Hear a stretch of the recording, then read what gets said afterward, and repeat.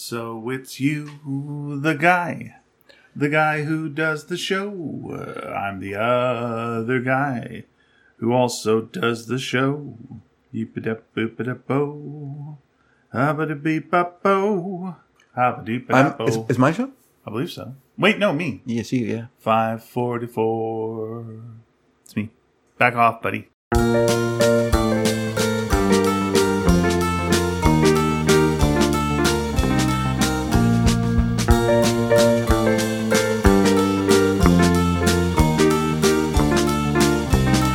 Hi-ho, and welcome again to the Sneaky Dragon Show. I'm Ian Boothby.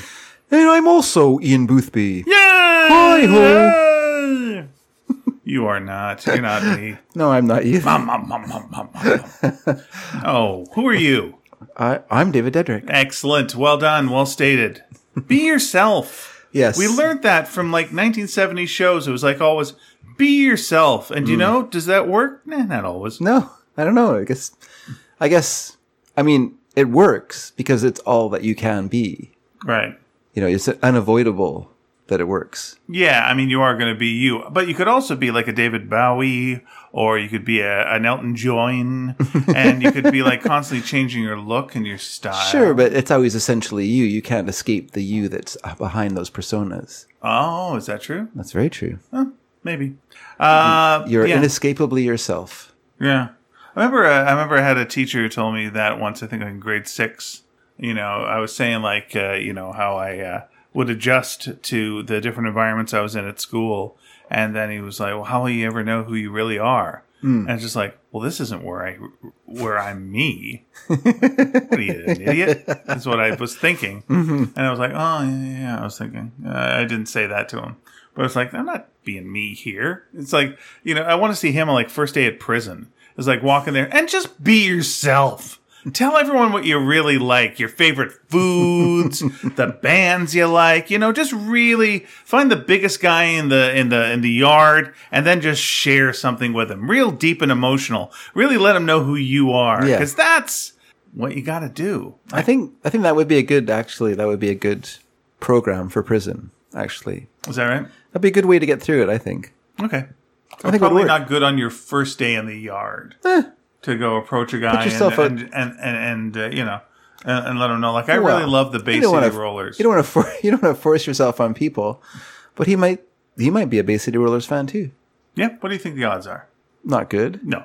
But wouldn't it be better instead to like just like quietly to yourself go SATURDAY and see if he says night? But what if he went SATURDAY and he went, night's all right for fighting, then he just started beating you up? That would be like, Elton John, you betrayed me. He'd go Knights of White Power. I'm like, oh no. That's too bad. That's too bad. Do you mean Knights of White Satin? Yeah. I was like, well, yeah. Maybe that's a better name for our white power group. Is Knights of White. I'm thinking of the Moody Whites. Oh, damn it. That is actually a better name for the clan. I feel terrible about that. What? I don't want to give them a better name. Knights in White Satin. Because that is kind of what they are. I don't think they wear satin, though. Yeah, but they could. I think it's just cotton. But they could. It's a cotton blend. Yeah, that's true. You know what? It would be nice is if they wore something really flammable. That'd be fun. Because then you could just like let them on fire. Cotton is flammable. Really flammable, though? I guess it's not like oil-based. Yeah, like you polyester. want it oil-based. You want like it soaking in some dirty rags. Yeah, well, if it's like if it's a cotton blend, then it would be like some... Like a polycotton blend? Yeah. Okay, but the Bible says you can't blend your fabrics. If you're Jewish. Is that right? Yeah. Oh, when Jesus came around, he laid down the law about the fabrics and what you can. He didn't lay down the law about the fabrics, but he basically, you know. You got a new covenant. A new covenant. Polyester's all right. Get rid of all this nonsense. Yeah. Okay, fair enough. Because I mean, like because Jesus invented dry cleaning, right? Am I remembering that right? I think you're right. That's what he's most famous for. He brought in chemicals that end in OL as cleaning agents. Because it's the desert. So, like, what are you going to do? You're going to get, like, a wet wash? No. It was like, listen, here's how you do it. You just do some nice dry cleaning. It's funny we picture it that way. Take your clothes, put them in a cave for 3 days, and then they'll come out, and they'll be reborn as beautiful clothes. It's funny that we think about it like that when, at the time, there were, like, the cedars of Lebanon, like, big groves of cedar trees in Lebanon Okay. at that time period. And yet we think of it as a desert. Well, all Bibles, movies are people in sandals walking through sand. Yeah, yeah, and I think that's like a view that we've taken as like a pop culture view, but I don't think that's an accurate view of that time. Okay. Because they had sheep, there were shepherds. They were not kind of shepherds in the desert. That doesn't make any sense. So obviously they had like grass. They had places for sheep to be grazing. Maybe they're sand ewes. Yes. Sand ewes? Yeah. Sand ewes. Yeah, sure. Yeah. Yeah. Huh. No? I don't. Well, Okay. maybe. Right. But I don't think If so. you wear sandals on the grass, are they grassels? Yes. Like, does it adjust to whatever you're wearing? I'm glad you can try out your some bits for Evening at the Improv here. Sure. Now, Bud Friedman. Hey, Bud, hold up that monocle. There you go. That shows you're from the 50s. Yeah. Or that you're rich Uncle Pennybags, as we discussed in our last I don't think he wears a episode. monocle, though. He wore the monocle. Wait, no, he doesn't have a monocle, but he does have a mustache. That's the thing. People mistakenly think he's got a monocle because they're confusing it with Mr. Peanut. I think Though it does feel like those two hang out at the same clubs. I think he was kind of doing a Lord Buckley, Okay. Bud Friedman. I think that's where he was kind of getting that from. Who wore like a pith helmet and had like a elaborate mustache and a cigarette in a holder, True. and Okay. would sometimes wear a monocle. Right. So where did rich guy with top hat come from? At what point in life did that show up? I think that personally, It wasn't in Jane Austen times. no. I mean, people wore hats then. Yeah, but that wasn't what you thought of a rich guy. It was like top hat Sam. Because the top hat was something you wore to entertainment. Okay. It wasn't something Block the person's view behind you because you're an asshole. Yeah. It wasn't enough for you to enjoy the show. You had to block the person behind you. You would take your hat That's why off. women would wear the most elaborate hats to I must block the view of the person behind them. So only I may see the show. But it was rude to wear a hat indoors. Okay. So and if you look, those top hats often were collapsible as well, which I think is fascinating. I would think the thing to do would be have a top hat. Yeah. Or in a lady's case, a big giant bonnet. Okay. Then you go into the theater, have to take your hat off, flip it, put it on your lap full of snacks. And you're just snacking down. Good idea. Well, no one's going to be going hey, because, you're being polite because you took your hat off. And I was like, good for them. Wait. Well, who's saying hey? People would be like, you can't come in with a bag of snacks, to walk in to So the theater. it's not just so is this jealous people who are sitting around you who didn't think to do that? Or No, you're talking about the staff? I don't think you could walk into a theater holding a paper bag full of chicken legs. But if your hat was full of them and you took your hat off, and everyone's hair was greasy back then, so no one would know. And then you take the hat off, snack it on your chicken legs during the show, and just enjoying your production of The Tempest. Because we were talking last week about plastic on furniture. And of course, they had what were called anti-macassars on your divans and stuff like that in your sitting room in those days because people wore macassar oil. And so you would put these doilies on that would keep their hair oil from despoiling your furniture. Okay. Yeah. We did weird stuff to our hair. It's very strange, Well, the stuff we've done to our hair. Yeah, I guess it was an alternative to bathing. Just to put some hair oil in so it smelled nice. You didn't have to actually wash it. Just goop it up a bit. Well, also your hair all goes good. greasy, so if you have something that makes your hair greasy, people won't know your hair is greasy from Living. grease. Yeah, living. Yeah. This is That was normal. the thing, when I was a kid, I was going through puberty, greasy-haired kid. Such a greasy-haired kid. And, I never got the word from, my folks or whatever, you might want to wash your hair. Oh, really? You didn't? Yeah, you might want to take care of that. That's not And good. I look at pictures of myself and I go well, that's the problem. That's strike 2, 3, and 4. It probably didn't help. Yeah. Yeah, for sure. Yeah, And that's an easy fix. and it does seem it seems like a thing your parents should. I mean, I was always encouraged. I feel like I was over encouraged to shower a day, wash my hair every day. Mm-hmm. You know? Yeah, that would have been a good plan. We had 2 showers. I could have done it. No big deal. I mean, yeah, back in the day, like when I lived in Montreal, we had one bathroom, and I could see how you'd want to like keep the kids out of the Sure. bathroom as much as possible. But when I was a kid, I showered with my dad. Like my three of us would like be in the shower with my dad at the same time. Okay. It was a bathtub shower, so there was Well, lots of room for. your dad was in like a barbershop quartet, so it was good practice. Well, he would sing to us in the shower. Well, would he? Oh yeah, Oh, that's nice. yeah, it was nice. He sang like silly songs to us and stuff like that. So yeah, so I remember very little of it, but I do remember some of them, some of the You guys song should anyway. do that again. Yes, I should mention that to my dad. Maybe for Father's Day. Sure, come on, Dad. Because I was thinking about that. Actually, I was thinking about that when I was peeing today. Because someone came in. Would you guys pee together? Yes. Well, you lost me. No, not my dad. I could Not my barely, dad, I sorry. could barely, Not I could my dad, barely not make my it through dad. the last one. But I thought, Not it my dad. happens. Not my dad. Okay. My brothers and I would pee together. Wow. We would stand on the toilet and pee in at the same time. Okay. And we would like try to cross our streams. Of course you did. Which we called sword fighting. Yeah. And I was probably pretty messy. My mom probably didn't like it very much. Yeah, of course not. What you gonna do? Run in and stop But it? I was thinking about, because like now I have a very nervous bladder now. Like if I'm trying to pee and someone walks in, which someone did today while I was using the washroom at work. Yeah. And someone walked in and I immediately I just pretended I had peed and left. Yeah. But at that time I was perfectly fine with two other people standing around me while I peed. Mm-hmm. So we change over time. Yeah. I wonder if your competitive nature would kick in now, and you'd have to win. Win what? Well, I don't know, win the peeing contest. Okay, I didn't know there was a peeing contest. Well, wasn't it? No, So it was you just, were having like sword fights well, yeah, but that was just Sword fights are that win was or just for loss, my fun. friend. That was just for fun. or a draw.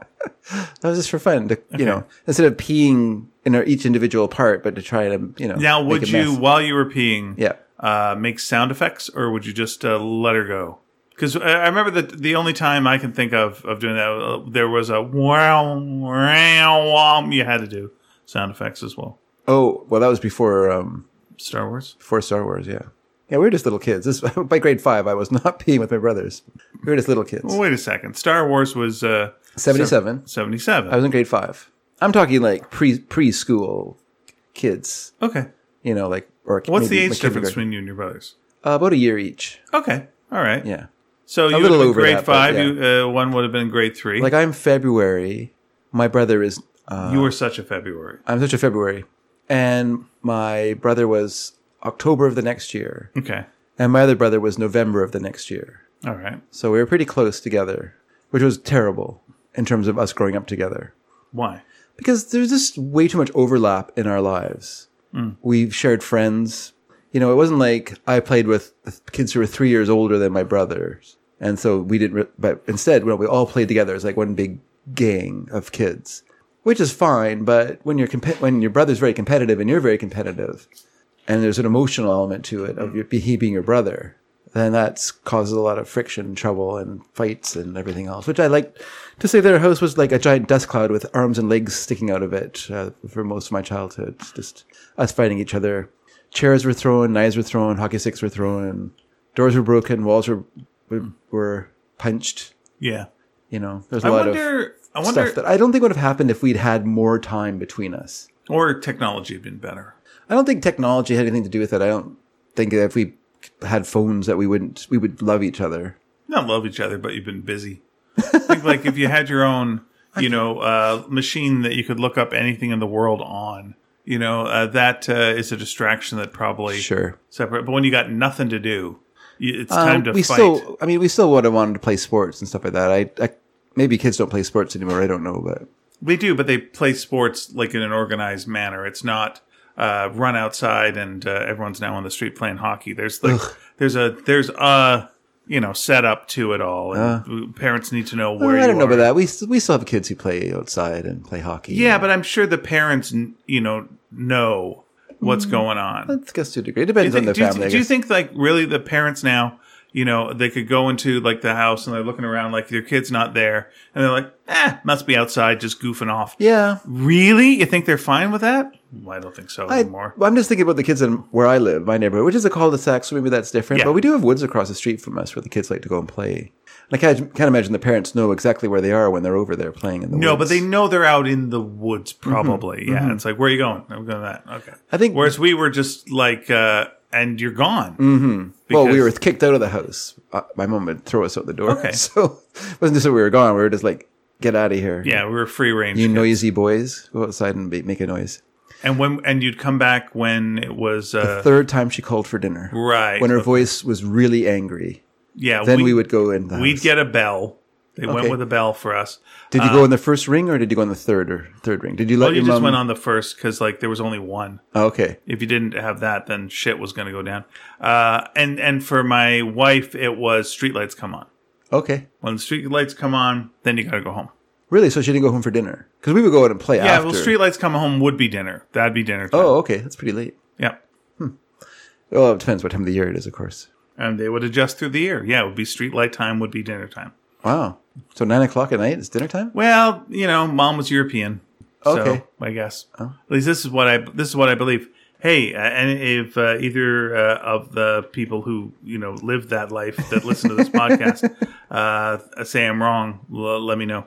Okay. Yeah, Well, correction or agreement? yeah, to I'll make follow? corrections. I will happily make corrections Well, after the show. or you could just say, no, I talked to them and it's true. It was 9 o'clock at night, they had dinner. Well, which is fine. We'll be seeing both of them later on. But I'm going to tell you something we're not going to do. We're not going to see that fucking Marvel movie. Is that right? Because I am a traditionalist. Okay. And as tradition dictates, Yes. we always let it be known that we're not going to see the latest Marvel movie Yeah. on opening night. It'd be ridiculous to do so. Ridiculous. If it's a Sam Raimi film, why would we want to see it? Yeah, I've heard it's like a horror movie. A Sam Raimi horror film that Yeah. probably has like slapsticky comedy elements to it. Yeah. No, that's not up our alley.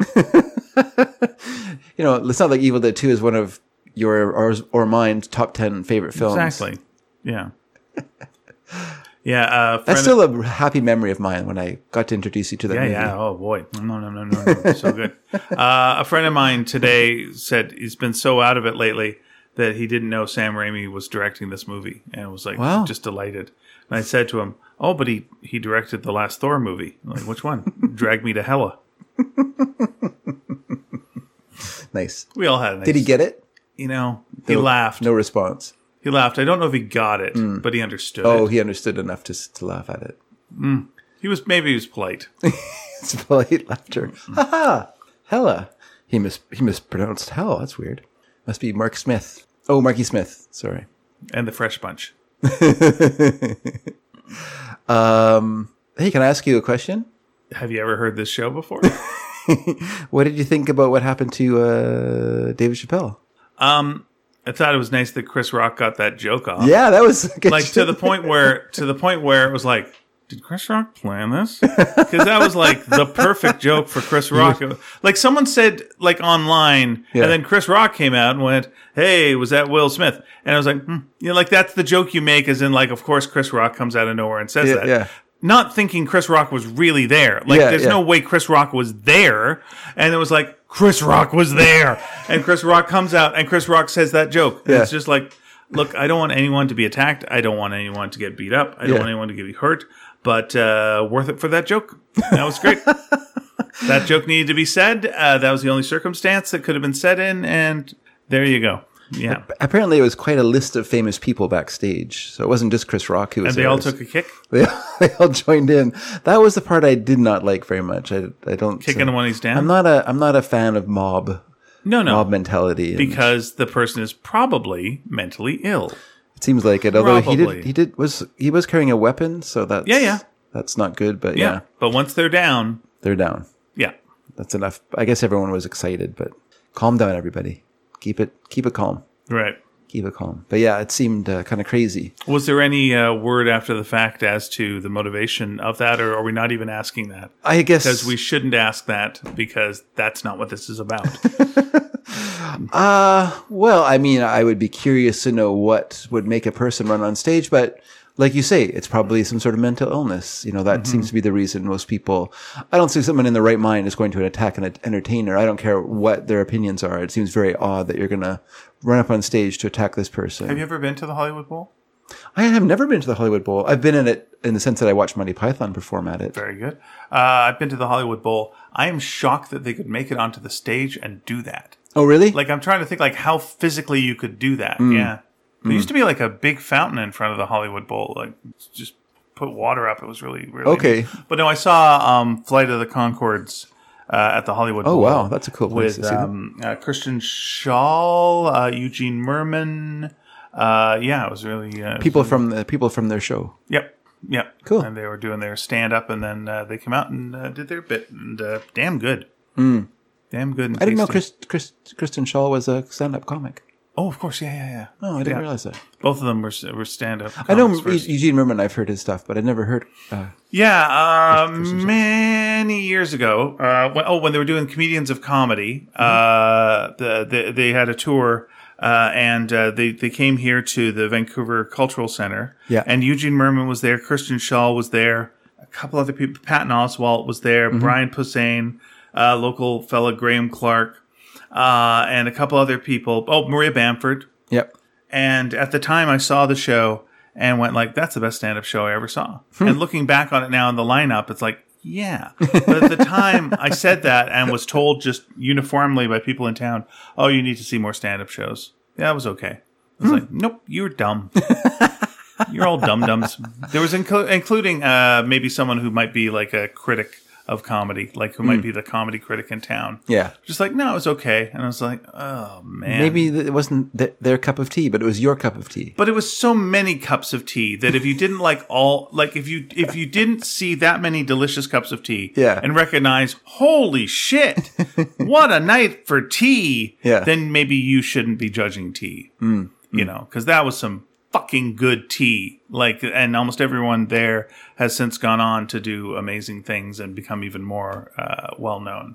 But I remember especially Maria Bamford coming out, and I was sitting with my friend Diana, and this was this wasn't the first time I had seen Maria Bamford, because I'd seen her in the movie Comedians of Comedy, and I'd seen the TV show Comedians of Comedy, but I knew she was great. And then I saw Diana's jaw open and just you can do this, and because it was a new type of comedy. Yeah. It was her style was so different than anyone else's, and it was oh shit! And it was a world was opening for her, and it was fantastic. Yeah, she does stand on the shoulders of others, but she definitely is very unique. Who would you say she's comparable to? Rita Rudner. I think a lot of their delivery is very similar to me. Rita Rudner doesn't do characters. And She doesn't do characters, but she does. She has that kind of very, almost timid kind of persona that Maria Bamford also kind of has, where she can be very kind of quiet and and a little bit whispery. And Rita Rudner does that as well. But Rita Rudner is more she's more standard stand-up comedy. Jokes, and her persona she is kind of the aloof person who's a little out of touch. And will talk about things in a fancy way. Whereas Maria Bamford is, actually telling stuff from her life quite often, and really will go to the dark places. She's part of a new generation of comics for sure. But I just mean it in terms of, I think, you always are based on people that you heard. I don't think she just sprung up out of nowhere. She obviously had influences when she was growing up. Sure. I'd go almost, I'd go more Lily Tomlin in that, it was where you take the stage and then do characters, and the characters were very deep. But Lily Tomlin feels like she was doing fictional characters and not just these are people I ran into in my life. You'd be the philosophical homeless person who really speaks the truth because she can see things that we don't. Whereas I'm trying to think of someone who is doing, what? Tomlin is doing characters, but she's doing someone else's characters as well. She has somebody who writes for her. Her partner. You know what I'd go with? And this is a weird one. I would go almost Richard Pryor. I go sharing dark things from their, Richard Pryor, without saying it was a suicide attempt, did talk about his suicide attempt. And Maria Bamford talks about suicide. And Maria Bamford talks about people that she runs into and sees, and then he would do characters. Yeah, I'd say there might be some parallels there, though that would be a weird, a comparison to make. I'd say there's some roots. Sure. Maybe there. I'm sure there are. But I just think, in terms of her openness, she's part of a general movement of comedy, not just, there is tells the truth about their own lives. Attempts to not be jokey jokes, but attempts to be more autobiographical or Yeah, I'm just trying to think of comedians that do character-based yeah. comedy, and she goes deep into a character so much so Mm-hmm. that it's shocking that you're like, whoa, where'd that voice come from? You know, it's the trick of like an impressionist, Mm-hmm. where all of a sudden a voice that shouldn't be coming out of that mouth is coming out of that mouth, so you're taken aback. Yeah. But it's someone new. You're not hearing, you're not getting that slack that you get where it's like, oh, I love that real person. So, that love that I have for that real person is now carried on to this impressionist who's doing this character that I love. And I'm like, now you're just doing your own thing. Yeah. It felt newish to me, but yeah, she's definitely part of the pack. I really liked in Comedians of Comedy, the movie, Patton Oswalt, Brian Posehn, Zach Galifianakis, and her, in that they all definitely are from a new school, but they all definitely are their own style. Maybe Brian and Patton are closer in style. Yeah. But, Yeah. Zach Galifianakis definitely was doing his own thing. It's interesting listening.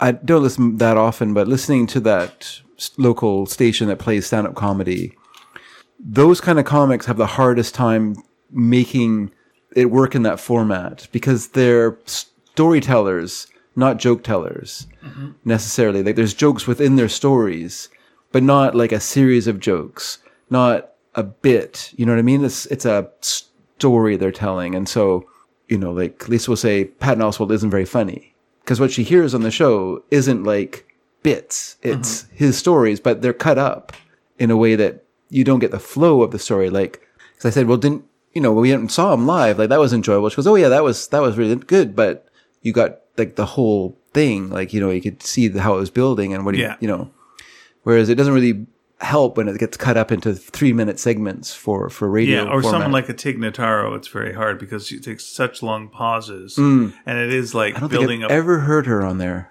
Yeah, it doesn't really work. I've heard Same with Todd Eugene Barry. Merman. I've heard Todd Barry. Yeah, but both of them have like the long pauses, and you build up the tension, and then you release the tension, and it doesn't work in a short 3-minute, 4-minute bit.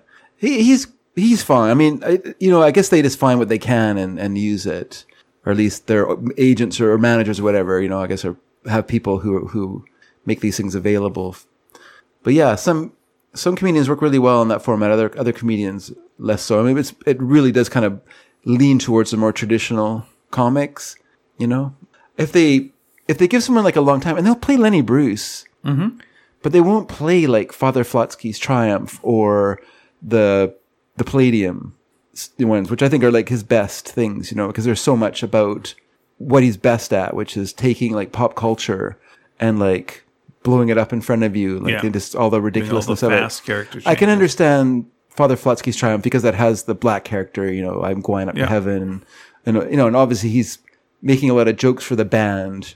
A lot of with all the kind of stereotypical things of get some watermelon and all that stuff. But and I can see that's not going to fly nowadays. But maybe the Palladium because it has the Irish part of it. I don't know. It's just kind of it's hard to know like what makes it not acceptable now. Like I see someone like Mitch Hedberg works perfectly for that because it's joke. Yeah, that's what you want on that kind of radio station. But sometimes it doesn't work because it just depends on what he's doing.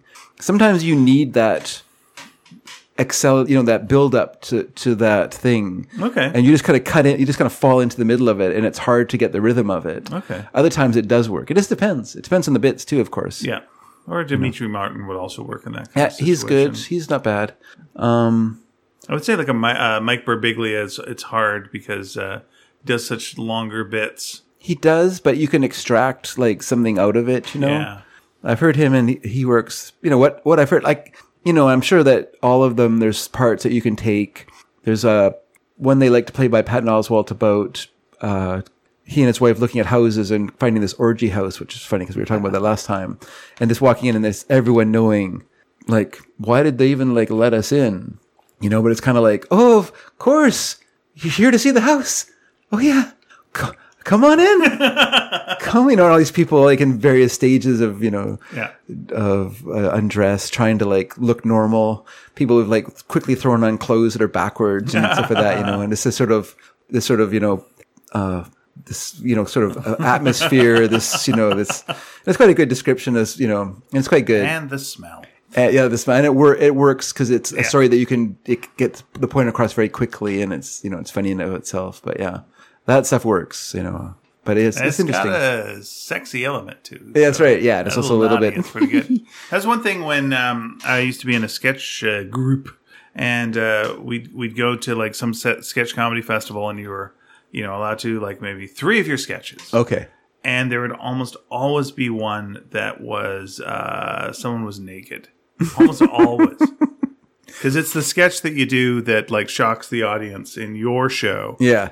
Because you've done like an hour of whatever you're doing, and then Sure. it's like, whoa, what's that? But once you get the fourth group in a row where there's a guy lying naked with like a letter sticking out of his ass, you're like, and that really was one of the things. I was like, yeah, everyone's got a naked sketch. Yeah, Kids in the Hall used to have their sketch. Yeah. Because I'm not just naked; I'm naked for Jesus. Yeah. I guess that works. You had your silent porn film. We did. That's true. That was your. We bought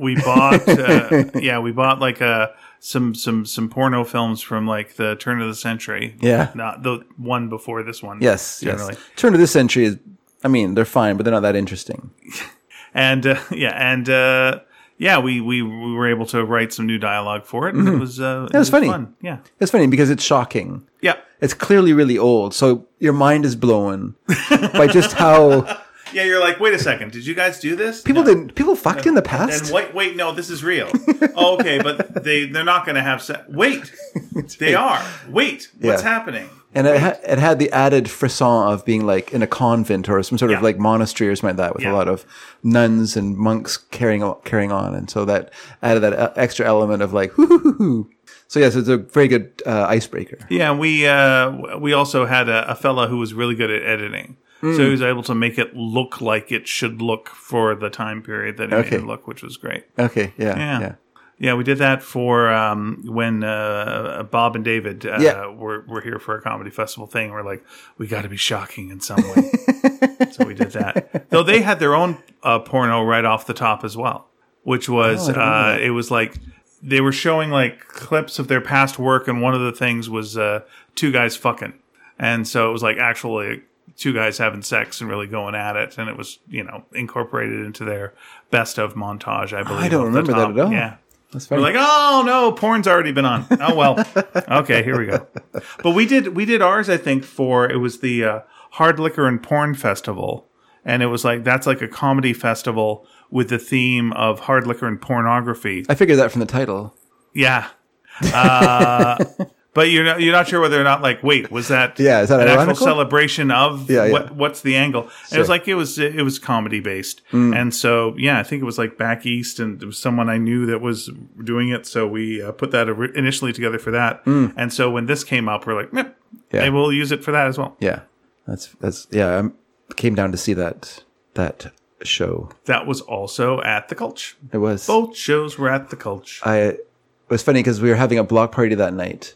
And so it's one of those things where it's hard to get away. Like you're like, oh, I gotta go see my friends are doing a thing They're tonight. doing some pornography tonight. And I don't want to miss the opening, so because I won't know who's supposed to be the top. I don't know.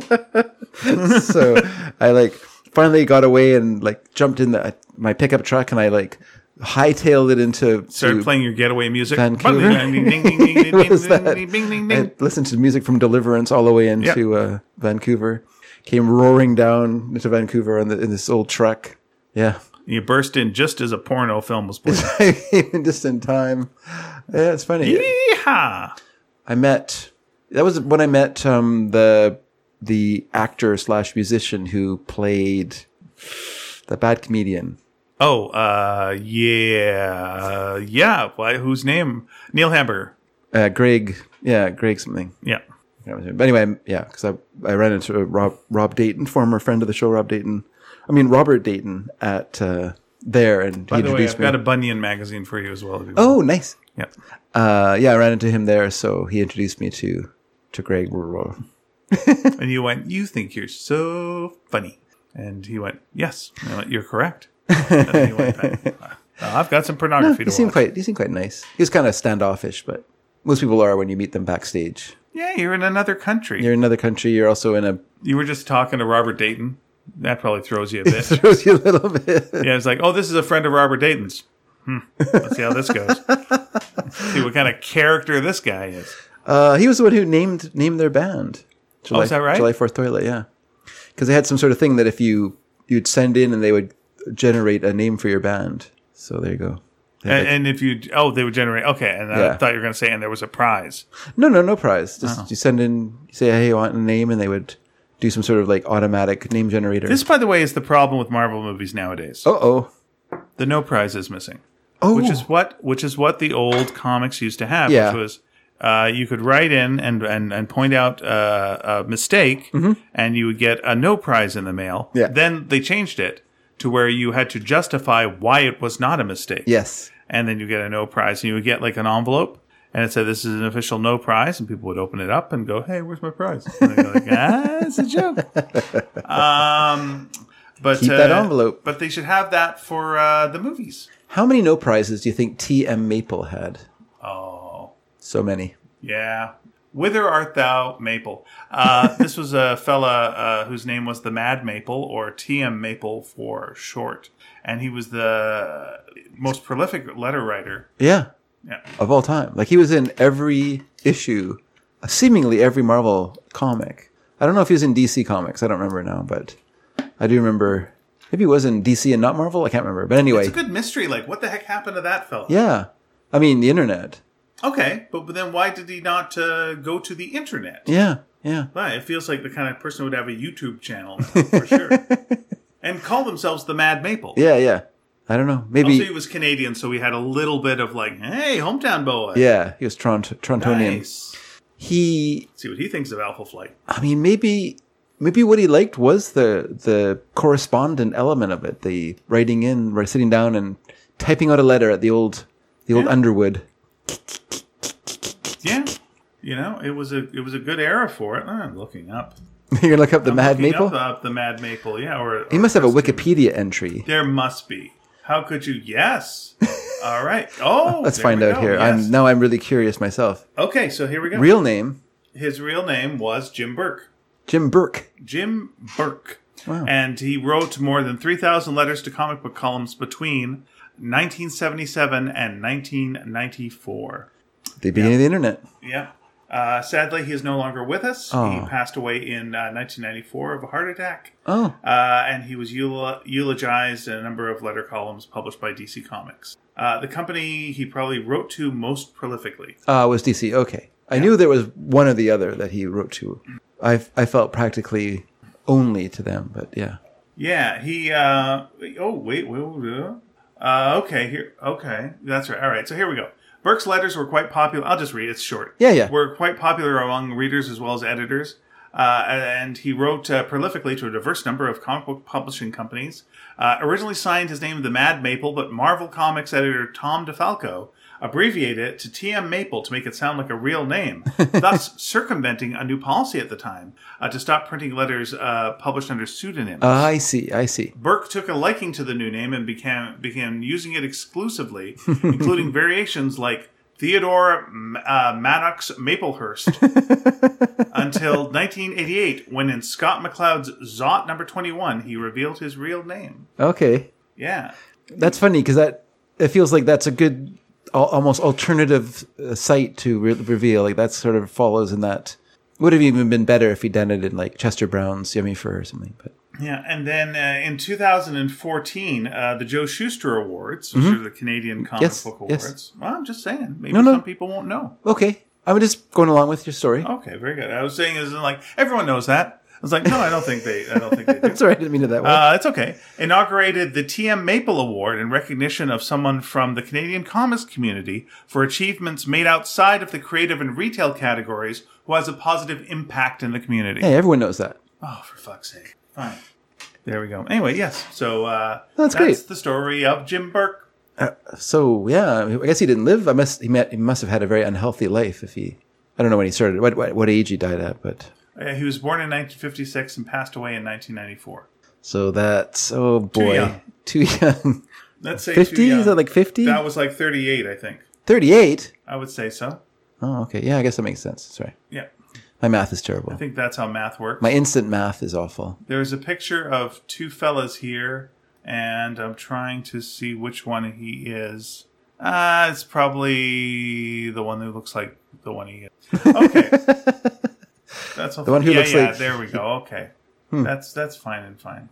But yeah, no, his letters were quite nice. Yeah, that was a time when I still enjoy reading like the letters to the editor and music magazines and things like that. Sure. That's part of the fun of the read. Have you ever had a letter published?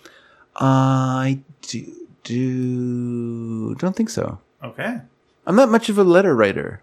I'm too bound up to do that. Okay. Just too neurotic to be able to write. So, by the way, everyone here who does write us letters, you're a better person than Dave. Yes, you are a much better person than There I you am. go. Because I wouldn't. I mean, when I think about how many listeners we have and then how many write, Right. it's a really small percentage of people who actually Well, I write. throw out most of the letters. Well, that's fine. I always look at them and go, like, who thinks they're better than us? And I go, like, I get the feeling they think they're better than us. So I get Fair rid enough. of those. Yeah, makes And sense. those batch are gone. And then move on from there. But yeah, you're right. We have a regular series. I used to be a regular letter writer to a television show and then later worked on it. But yeah, it's weird. I don't really write letters either. No, I just get too like neurotic about it. I remember I had a friend who lived here and then moved back east, and he wrote to me fairly regularly, which is very nice. But I did not write to him at all. I did go and visit him. I did pay a lot of money to go and visit him where he lived, but I never wrote. And eventually, he kind of gave up on me as a friend, I guess, because I wasn't a correspondent. I mean, it's hard to be friends with someone that you don't. Yeah. And then those were the days of like the idea of phoning long distance would give your parents heart attacks. You have sent him a cassette with like your voice on Oh, it. it's possible. I never really thought about it. I might should have be- because I had a tape recorder. I could have done that. Yeah, it's an easy thing to mail, and then they can play it, and they can hear your voice. It's Mm-hmm. nice. I'm going through a bunch of old papers right now, and stumbling across a lot of handwritten letters. Nice. And it's from including like our friend James Lloyd, who's been on the show, and Okay, yeah. other people. Some people who are no longer with us as well. That was like, it's very heartfelt to. And then some letters, I'm like, I should probably just get rid of these letters because should I have these letters? Some of the old romantic letters as Okay, well. okay. And you're like, well, I'm a married man now. I should probably get rid of these letters. Yeah. Should I? I don't know. Is that wrong? I don't know. What am I keeping them for? I don't know. It feels weird to get rid of them. I don't know. Like it's very hard to because there was a lot of personal stuff that was said, and yeah, it's interesting. It is interesting, like reading all these like just handwritten letters, though. Yeah. There used to be. Well, I'll say real quick before you say. There was one nice example, though, where there was someone who I thought was mad at me, and I did the math and went like, oh, the incident that they would be mad at me for was 4 years before they wrote this letter, and this letter is very positive. So that made me happy. Thinking like, oh, no, wait. No, this wasn't. I'm remembering this wrong. So they weren't steamed at me, at least 4 years after the incident. That's good. Yeah. That's good. I was going to say one thing. James' letters, our friend James' letters, where I liked how candid he was. Damn candid. Yes, he like gave you his opinion on what you did, Pow! which was good. Yeah. Which is good because there's true appreciation there too. If it's just all flattery, then what have you earned? Yeah, he unleashed the fire hose. Yeah, Absolutely. it's nice. I remember calling one story that I worked with you on, and he called it yucky. It's just like that's good. Why did you finish that story? It was yucky. That's good. Thank you, James. But I remember listening on the radio to this interview with this guy. He had a new magazine called Found. I think it was called Found. Okay. And of course, a very small print magazine. But the idea of it was people would find like private correspondence. Okay. And send it to this magazine, and they would publish it, but not with the names. Not with the names, yeah. But just with. And it was really interesting. And he was on and he was reading some of these letters, and some of them are very touching. Like one was this letter from a kid to his mom, and it was talking about how much he misses her, how much he telling her that he got a girlfriend and that he knows that she would have loved her and blah blah blah like this, and then the kicker at the end was, and this was found in a graveyard, in a cemetery. So he wrote this to his mom who passed away and left it at her grave. You're like, oh, that is so touching. Just stuff like that. Yeah. I remember one time finding this. By the way, it's now a website. Oh, okay. Foundmagazine.com. Oh, cool. I never thought I think the name just popped into my head now because I remember looking for it before and not being able to find it. So maybe I don't know. Yeah, I'm just looking at some of the letters here, and it's like, oh yeah. This is very good. Because one time I found this letter out on the street, and it was like a letter from like obviously a teenage girl to her boyfriend, and it's full of some very personal things, like what she liked him to do, like what made her like turned on or whatever, but nothing like gross, but just sort of like when you act in this way, I find it really blah blah blah, Right. Like just normal things that anyone would do, but that she, because she loves him, those are very, right. And it was such a touching letter. Unfortunately, Lisa threw it away, and I was like, I wanted to send it to Found if I could have ever found it, but I never did. But now that you tell me it's there, I'll have to check it out because it's right up my alley. Yeah, there's other things that are more, or like this kind of goofy things of people like leaving rude letters on cars that are parked in the wrong place, just things like that, which is also kind of funny. But I found that one really touching. Just that story. There's no way, by the way, to put a letter on a windshield of a car that doesn't come across as "Hey." There's nothing you could say. No, I really like that Garfield in your window, idiot. I didn't say idiot. I know, but I thought you said idiot by writing a letter. Yeah, it's almost the physical equivalent of writing in all caps. Yeah. Yeah, you can't. Yeah. We used to have people who would park in our parking spot at the old apartment. Yeah. And it was like, I got to write a note, but it's going to come across bad. Like, there's no way I can't. Yeah. Hi, just to let you know, you parked in my spot, idiot. Yeah. It's like whatever you write, it's basically fight me. Fight me for this spot. Yeah. That's not good. Nope. In fact, it might be bad.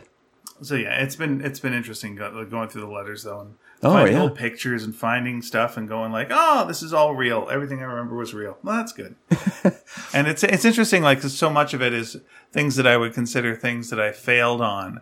But it's interesting just going, oh, this is before I knew that it was a failure. And I was like, all right, okay, this is still the hopeful stage. This is interesting. But it's empowering to read it and just go like, oh, okay, well, this was a thing and it didn't work out, but I have some good memories from it and things are fine now and blah, blah, blah. And it's like, oh, okay. It lets you realize, you can deal with some stuff. That's life. Yeah. I mean, a life. Funny what people say. Up in August and shit in your pants in May. Of course you have regrets or you have things that you did that are sometimes make you sit up in bed at night and go, oh, did I? Oh, anyway. Oh, that show. Back to sleep. Woof. Yeah, like I'm looking at a program for the, whatever, Red Robinson show that I did. And like, oy! That's the thing. Or, the Expo comedy show I did. I've got the letter of acceptance of, we want to hire you. Yeah. This is going to be like, ooh. It's like, yeah. That's just what you do. You got to go out there. You got to do some stuff and take a couple of punches to the stomach and then you keep going. You gotta. I mean, yeah, it's admirable, like to put yourself out there like that. That's, not that failure is not celebrated enough, really, like, except by people who know. Yeah. Who are in the know. Yeah. Who know what you did, like what you put yourself through to get to where you did. Or who have gotten somewhere. Yeah. Because they know how much they've failed to get to where they're going to go. Yeah. Yeah, that's true. The people who would make fun of failure are people who've never done anything like it and have no concept of the emotional or emotional risk of putting yourself out there like that. And of course, like the thing is, people will remember the best, they'll remember the worst, and everything in between. They'll just like woof, gone. If they remember at all. Yeah, at all. Like they'll remember, like when you go like, will they remember this big stinker? Yeah, probably. Because it's a fun story to remember. That's fine. But they'll remember the really good stuff too. Well, that's definitely something I learned as a teenager, was that the stories people laughed the most at were stories where you looked bad. Mm-hmm. That would get the best reaction as a story. If you told someone a story where you're good, like you're great, it feels good for you to boast a bit, but no one else is going to enjoy it. Well, we were laughing very hard last week, like on the ride back from our dinner after the show with Vicky Van. Yeah. Just talking about like doing a recycling video, pro recycling video for like Delta Cable. Yeah. Where we play some very questionable newspaper bundles. What are you trying to say? I was saying we did them very fey. Like I'm going to say that they were foppish, but they probably probably would not read well nowadays. And then while I'm going through my papers, I find the script for that. Is it a work of art? I haven't. I gotta look it up again. It's like on the table somewhere. It is. What do you think it is? Yeah. A lot of information. I played two. Don't forget, I played two characters. Yes, you did, because you were like a gruff but lovable other character. What was your other character? I have no idea. I just did it as a kind of a Joe Clark impersonation. That's right. But I don't remember what I was. We were puppets that were made by some. Yeah, this is the weird bit. It's like everything was really made. Yeah. Like there was a full. The main character was Ricky Recycle, who was a raccoon who was into recycling. Yeah. And not, as you would expect, hoping you'd leave the garbage open so that they could get some food. That seems to be That's a more true Ricky Recycle. like a recycling. Like raccoons are not into recycling. Well, they are. They're into recycling their garbage into food for themselves. That's true. So, and then there were like newspaper bundles and cans and whatnot. Yeah. But they were pretty well made puppets now that I'm they thinking were. about it. They Who were. the hell made those puppets? We don't know. And why did they hire us? Well, it was through your friend, Wendy. Was it? Okay. Yeah. All right. She's the one who brought us in. So she must have known someone or been in Was a contact with puppeteer? someone.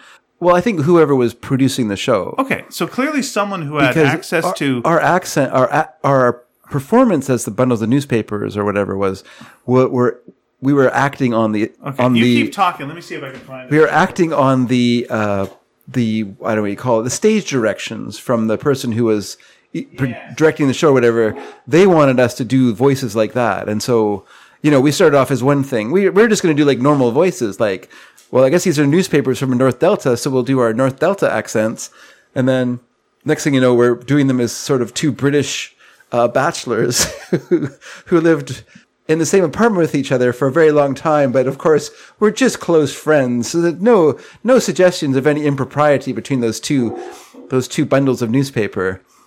Yeah, I can't find it right now. I'm so sorry. That's fine. I should have prepped it before the show. You should have. But I am trying to think of what you were like. I feel like you would have been like an oil can or something. I don't know. It'd have to be a can, right? Because it has to go like paper. I don't know if we played bottles. And then, but did we play bottles as no? Well, we're print and press. Printed press. That's so we would right. have to have been newspapers. We were newspapers. That's correct. And then I don't know what I was as the other character, but I did this sort of voice like, well, I just don't know. I'm here to this sort of voice like that as this other thing. That seems more Nixon-y than Joe Clark right now. Well, my Joe Clark impersonation has suffered from years of neglect, I have to say. But yeah, I did it sort of like that. Maybe it was a Nixon impersonation. I don't know. I don't know who I was. He never stated he was not a thief, though. Sorry, I'm blanking on his name. I think I want to say it's like Bob Robertson, who has also sadly passed away from Double Exposure. Yep. I was at a panel that he was at with like Michael Moore and a couple other people. Okay. And someone asked about, what would Joe Clark think about all this? Loading setup. him up, doing the setup, and he went, and he went into the character. Yeah. And mild reaction, and it was like, no one knows what Joe Clark sounds like in this room. No one knows, except for like maybe the person who asked. Yeah. It's like, oh no, what would Diefenbaker say? I could do Lester B. Pearson. Okay, I'm just joking. Do Morster B. Pearson, but Diefenbaker. Well, honestly, Pearson had one of those sort of actually piercing sort of voices. One of those sort of very, Sure. well, I think, this that kind of voice of that time period. Good stuff. Yeah. For all that I'm joking about Diefenbaker right now, I did see Rich Little do a Diefenbaker impression at the Canadian Comedy Awards that I was at. And he cracked that one out. And it was like, if you say so, I'm not, probably... I'm betting it seems really precise, so I'm betting it's good because like he has been doing that one for longer than he's doing Nixon. Sure. Yeah. See, and he did do Nixon. if I was an impersonator, I would do that impersonation, but I would have like a person who helped me in my act, and they would, with a hairdryer, they would blow a tumbleweed across the stage after I did it. So then you'd get like the full context of just how that went over. Yeah, that was the show that we also had, like Miss Nude Canada. Nice. And, well, yeah. She was a very nice person. She wore her sash very well. She did wear a sash. I know she did. She was Miss New Canada. Did you see it? I only can imagine. Okay. I have an imagination. But to be, okay, and Miss listen, New Canada. look, What? she was lovely. I'm sure she was. To look at and to talk to. Look, let's don't put words in my mouth. She was a lovely person. Okay. She had a nice time, and I think she appreciated the attention, and it was nice. Yeah. But here's the Ms. New. As she sashayed across the room. She came down some stairs. Oh, really? On stage. Sounds and exciting. people were like, whoa, shocking. And then she announced an award and gave the award, and the person was, what? And they walked away. But she could have taken both of us in a fight. Easy. Oh, is that right? Like, she was very meat and potatoes. Like, Ms. Nude Canada, Yeah. that's not an award that you get in, let's say, Toronto. That's an award that is handed out in Yeah. a northern community I see. that may be even more north than Canada is. It's a very northern community, and it takes place at a bar, and maybe the owner of the bar wins it. I don't know. It's not a title that has a lot of someone got it and she got it. Yeah. And then when she's there, she's a strong lady. She would help you change a tire. Like, she would not need a jack. Like, Okay. it was, she was interesting. She was very, I don't think a bullet would penetrate her skin. Wow. No, it was very tough skin. Sure. Yes. Well, you're painting a picture. I'll give you that. Yeah, Right it was very rough and tumble. She could play a member of the Fantastic Four without makeup. now. Okay. She was still, but very fit Yeah. and fine. Everything was fine. Sure. And Rich Little was also there with hair as black as night. The blackest hair. Do not like that. And you as know you what? know. Everyone went, you know what? That is natural. No, they didn't. Like, come on, Rich. Don't need that. That's what they really said. Yeah. What is this about? Don't give us that. Can't stand it. Did you ever see the Dana Carvey sketch? And I probably asked you this before, where he plays Rich Little, No. and yeah, he's doing like, What an honor for Canada. yeah, because Rich Little famously did, I think, like 2 specials where he did Christmas Carol, and I think there was another one, I believe. Okay. Where he played all these characters, like it's dumb as she fails, and then it's like gotcha Max, and all these kind of direction and all those characters. And Dana Carvey was doing an impression of him doing one of those shows. And I forget what the premise was. Okay. But oh man, it was pretty good. Sure And it was like such a deep cut. I'm just like, does anyone in America know what's going on here? Well, he's what they're American. parodying here? Do you think he would have learned about that from Mike Myers? I think it was the story of Jesus, because he Okay. played. So it's a Christmas. It was a nativity story of the nativity. Yeah, that's right. Yeah, so it was a Christmas story. That's right. Yeah. So it was, which was appropriate because Christmas. Yeah. But yeah, he played like Edith Bunker as Mary Magdalene. It's like, I'm a prostitute. I was like, yeah.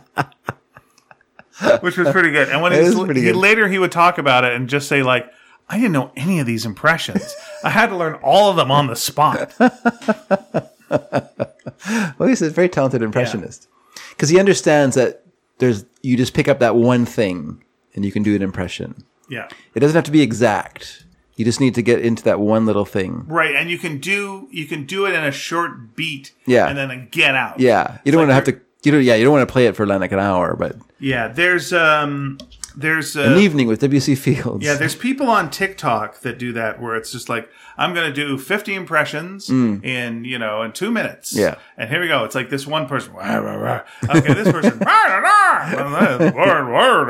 Wow. And, they go, this is amazing. Well, they're doing the hook for Yeah. each one of these, which it's still impressive. You're right. No two ways about it. Sure.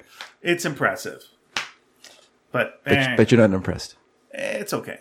It's okay. I feel bad. I feel like I'm putting all these people down who are naked and trying their best. And I'm sorry about that. Speaking of Dana Carvey and Mike People Myers, are naked and trying their best. I enjoyed their interview on Fly on the Wall. On which? Fly on the Wall. Of who? Who were they interviewing? Mike Myers. Oh yes. It was good. I enjoyed that. It was it was kind of.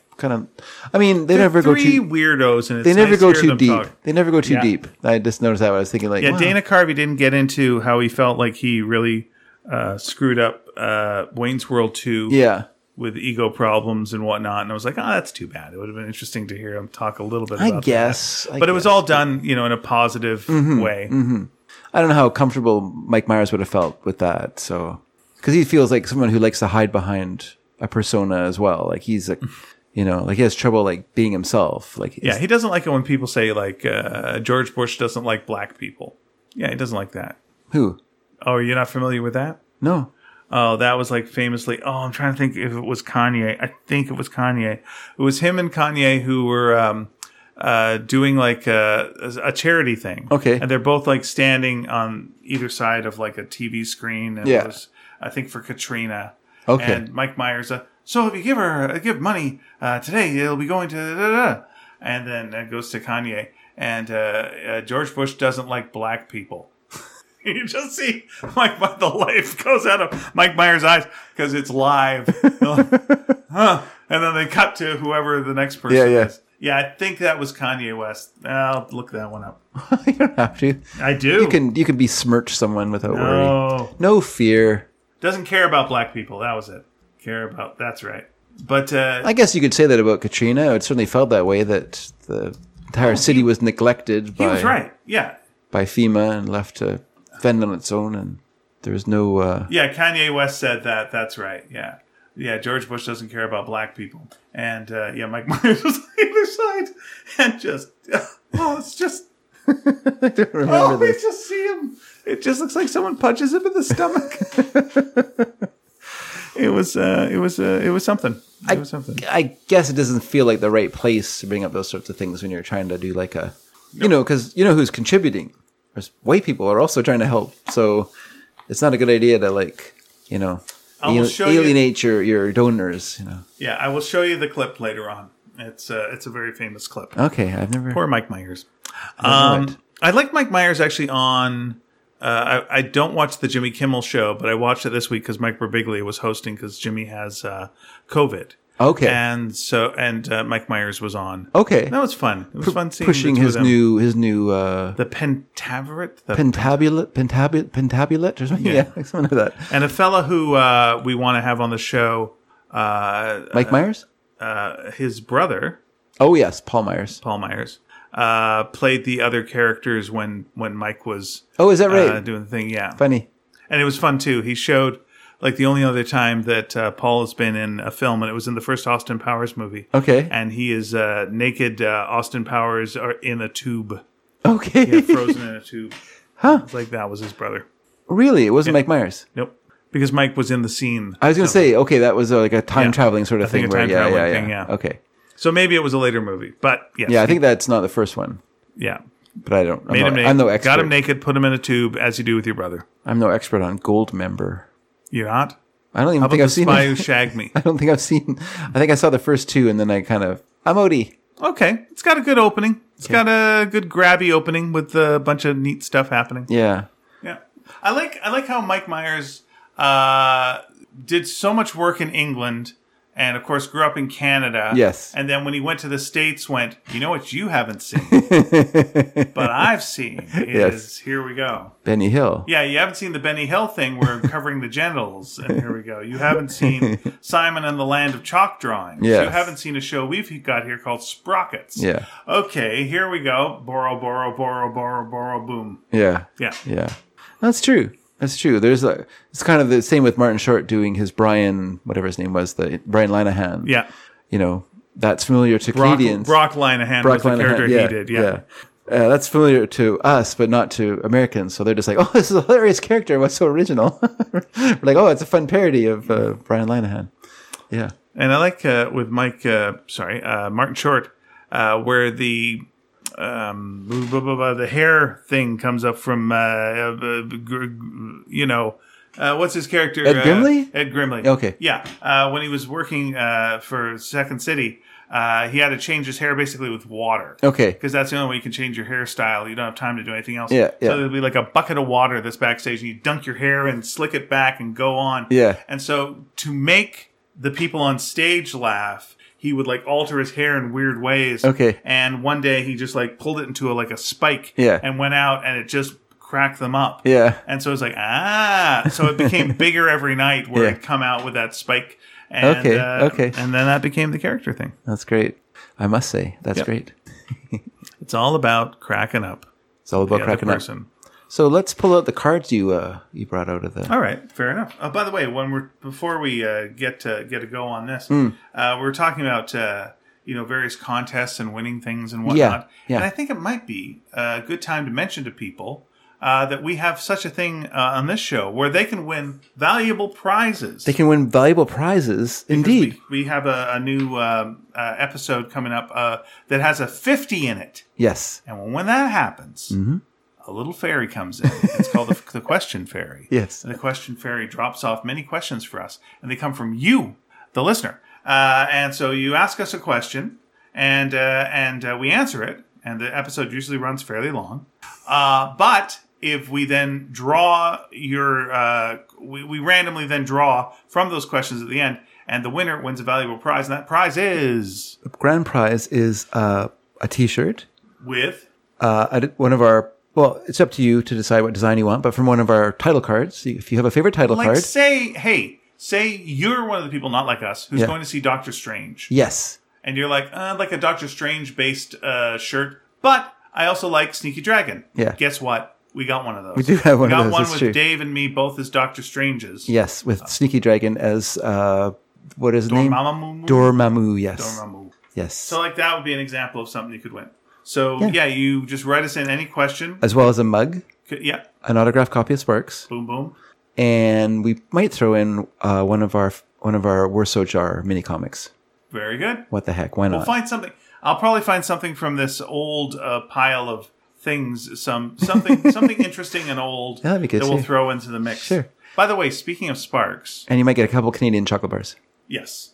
Depending on where you live. If you live in Canada, you won't give a rat's ass. I'll go get some American Then ones. I'll throw in an American or a British chocolate bar instead. Speaking of Sparks, which we normally mention because we've got a new book out, which is Sparks Future Perfect, drawn by Nina Matsumoto. I wrote it, Dave colored it, as we have for the last 3 Sparks books. It is now number 4 on the Canadian kids. That's nice. Number 4 Canadian kids book, according to CBC Books. Yes. That's a thrill. It was 5 last week. Now it's 4. Yeah. Where can it go from here? Only down. Well, maybe down. Maybe up. Maybe you don't know. But also, we got a little bit of good news last night in that our previous book, Sparks Double Dog Dare, just won the Chocolate Lily Award for Best Kids Book in the age category that it was nominated in. And so that is a thrill as well. Yeah, that's awesome. Yay. Okay, dokie. What I've found here in my goings on was there's a series of cards with comic book people in them, trading cards, basically comic book character trading cards. Like the one that's on top right now is Ken Stacy, who is it says writer, artist, painter, colorist, letterer, and editor. And I know the guy. I've eaten dinner with this guy. Have you met Ken Stacy, Dave? Maybe a glancing blow. You have not met? My favorite Ken Stacy comic is one he did for Marvel Premiere because he is very good at armor. He's good at drawing armor. And so he did Iron Man versus Doctor Doom, and boy howdy. Just great. Just so I remember good. him being sort of a Robotech comic guy. Yeah, he did Robotech. He had a character I think called Tempest Fugit, I believe. So time that is flies. me talking about Ken Stacy. But Dave, just pick a card, any card, and then we will see if we can discuss a comic book person. I'll grab this one. This All one's right, easy to who'd grab. you get? I got Clive Barker. Clive Barker. Now, Clive Barker is a little bit interesting And you're like, is Clive Barker a comic book? Yeah, is he a comic book guy? Yes, he is. And I will tell you why he's a comic book guy. Okay. And I will tell you when we have talked about this before. Okay. This was on our... What episode did we record at the 8th Dimension comic book store? That would be our 300th. Yeah. 300th episode, okay. So we talked to our friend there, Steve Skrosh, who you might know from many comic book things he's done. Sure. Stand on Guard, he just did with Brian K. Vaughan. He's got many of his own books. He also is one of the main designers and storyboarders for the Wachowski films. They did a comic book line called, I think, like the Barkerverse or something along those lines. Okay. And one of the characters was called Ecto Kid, who I think was half supernatural and half not. And Steve drew it, and it was drawn by... it was written by, I believe, the Wachowskis. Okay. And so that's how his relationship with the Wachowskis started, was the comic Ecto Kid. Let me see if I am getting that right. I want to get the Barkerverse thing. Yeah, you don't want to go off. Yeah, there we go. Ecto Kid, who is the Wachowskis and Clive Barker's forgotten Marvel hero? Yeah, that's right. It was for Marvel's Razor line, and they were all these Clive Barker created superheroes that were super badass. There was Ecto Kid, Hokum and Hex, Hyperkind, and Saint Sinner.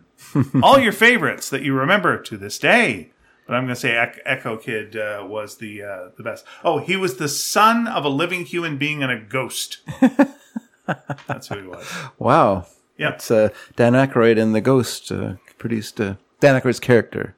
Oh, that's right. The blowjob ghost from... yeah, well, they did more than that. They obviously consummated... So they would have waited a while they consummated until he got... He was young then. He might have, you don't know, it might have just been a bit of foreplay. Okay. Anywho. Oh, by the way, also, there was a lot of Hellraiser comic books. So if you want to count Clive Barker for that... I once saw an interview with Clive Barker, which I found it repulsive. Was he talking about his dental... No, he was just talking about how great he was having made that movie, whatever that movie was called, the one with the pinhead in it. Hellraiser. Which was based on his novella Hellbound Heart. And he was very, very pleased with himself. And I definitely recognized him in the later parody of him and Garth Marenghi's Dark stuff. Oh, is that right? Oh, my gosh, yes. That kind of very high opinion of yourself. And also, he was smoking an incredibly large cigar, which I always find really disgusting. I don't know why. I just find the whole big cigar in a mouth while someone's talking, it's off-putting in the extreme for me. He almost died from toxic shock syndrome from a visit to the dentist. Really? Where it released some poison bacteria into him, and it gave him the most horrific nightmares. Oh. Yeah. So, and that's how he became a horror writer? No, that happened afterwards. Oh, okay. That happened afterwards. No connection. All right. You pick this time. All right, I will pick in this one. Let's see what we got. And we'll talk about this. Maybe it'll, hey, by the way. Maybe they'll actually be involved with comics. Before I pick this one. Yep. I'll say maybe it'll be Stan Sakai. I hope so. I like Stan Sakai. Okay. Stan Sakai has a cartoon on Netflix right now. Oh, really? Called Samurai Rabbit, which I wish I liked more. It's not called It's called Samurai Rabbit, the Usagi Chronicles, but it's not Usagi Yojimbo. Usagi Yojimbo is an ancestor of the character. I see. And it does start off with him reading some comics that are Stan Sakai comics. But then it's in the future, and it's confusing because it's sort of in the future, but it's not Space Usagi. And I was watching it and just going I don't know what the problem is. It just feels like it's not enough. For some reason, it's just too smooth, and it's just too everyone's saying stuff as if, or, that just happened. It's that kind of dialogue that you're just, and very, very safe violence. And it's just too bad because it just felt, you just need a little more grip or edge or something. Yeah, it's supposed to be samurais. It's supposed to be samurai. And apparently, swords they do have a little cameo of Usagi in the first episode, and apparently he will be in a later episode, voiced by the same person who voiced him when the only other time he's been an animated character which is in Teenage Mutant Ninja Turtles. Exactly. Okay, now I'm flipping over this card. What if it is Dan Sakai? We shot her what? No, it's not. It's Marie Severin. Oh, Marie Severin. Yeah, a very, very talented artist. She is an artist, painter, colorist, and letterer. I know her best as a colorist from her work on EC Comics. Okay. She, of course, was, I think, the sister of John Severin, who was That's another right. EC artist who had later went on to draw more for Cracked magazine. He didn't really... Yeah, she did a lot of drawings for Not Brand Eck. Okay. I remember that. Yeah. But she also apparently drew Doctor Strange. Yeah, she became a Marvel. She became a Marvel kind of fill-in person. She also did colors for Marvel as well. And those were in the days when you would cut out the ruby lith and like you cut the colors out and then glue them down over top of like an overlay of the comic page. Okay. And create the colors that way, which is pretty crazy when you think about it. She also penciled Iron Man, Power Man, The Cat, and Kull the Conqueror. And then later in the 80s, it seems like they gave her kind of, that kind of work that you give her. Muppet Babies, Fraggle Rock, Alf, and Mighty Mouse. Which, Okay. Hey, work. Yeah, if you go down the Herb Trimp career path where you just kind of start off, as a... Yeah. Really valuable because you can draw like Jack Kirby, and then over time you become less and less interesting. And then along the way you create Wolverine. You did? Yeah. Oh, okay. Him and Len Wein are the creators of Wolverine. Okay. Oh, wow. Yeah. Yeah. Hopefully he lived long enough. Yeah, hopefully he lived long enough to get a little bit out of it. No, nothing. Well, here's the thing. I think later on, Len did get a good little cut out of that when the movies started coming out. Okay. I think so. Yes, I could see that, but I'm just wondering about if... Yeah, I don't know. I think Herb might have been gone by that Yeah. point. He went into teaching, I think, by then. Okay, so choose wisely. Choose wisely, choose well. Another one. All the rest can go to hell. Another one. All right. So I don't know who that is. Okay. David Wenzel? Do you know? Nope, I don't know David Wenzel, but good for him and his contributions. I feel like I'm forcing you to take a card. Yeah. Mark Nelson. Who's that? I don't know. All right, well, there we go. We don't know a lot of people. Here we go, one more. A lot of these are Canadian cartoonists. That's where it's Okay. kind of throwing us off a little bit. Mark Gruenwald. Oh, Mark Gruenwald, of course. Mark Gruenwald was an editor and a writer. And the character... Apparently a fitness advocate, looking at the him wearing his tank top, as I grew up to... As I learned, called a tank top. Sure, a tank top means fitness. Yeah. The character that Owen Wilson plays in Loki is based on Mark Gruenwald. Oh, really? Yeah. Mr. Mobius. Yes. Mark Gruenwald was an editor who just knew everything about everything. He was kind of famous for writing the Squadron Supreme Okay. comic, which for some reason had his blood in it. They did the same thing that they did with Kiss. Okay. Where, what He was fell it? in a printing Was it his press blood or was it his ashes? It could have been maybe some of his ashes. Oh, wow. I'm trying to think. Let me see. Mark Gruenwald ashes. Let me see. That's one of the first things that just came up. Yeah, that was it. Yeah, they published a reprint of the Squadron Supreme with his ashes in it after he passed away. Yeah, Wow. But he was like one of the biggest nerds, but in a good way. Yeah, at Marvel. yeah. And so later on, when they started doing stories about this organization that kind of was the Time Council, everyone looked like him.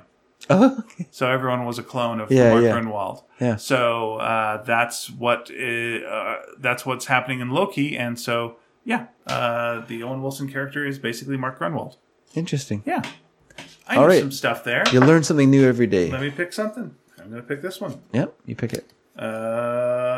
Charles Vess, very Okay. good artist. Yes, very good artist. Very good artist. Did work for like Sandman. It was very smooth style. Yeah, I never really liked him very much. He had that kind of pen and ink, very kind of... Okay, putting him down. Fair enough. well, Wow. I'm going to give my putting him opinion. way down.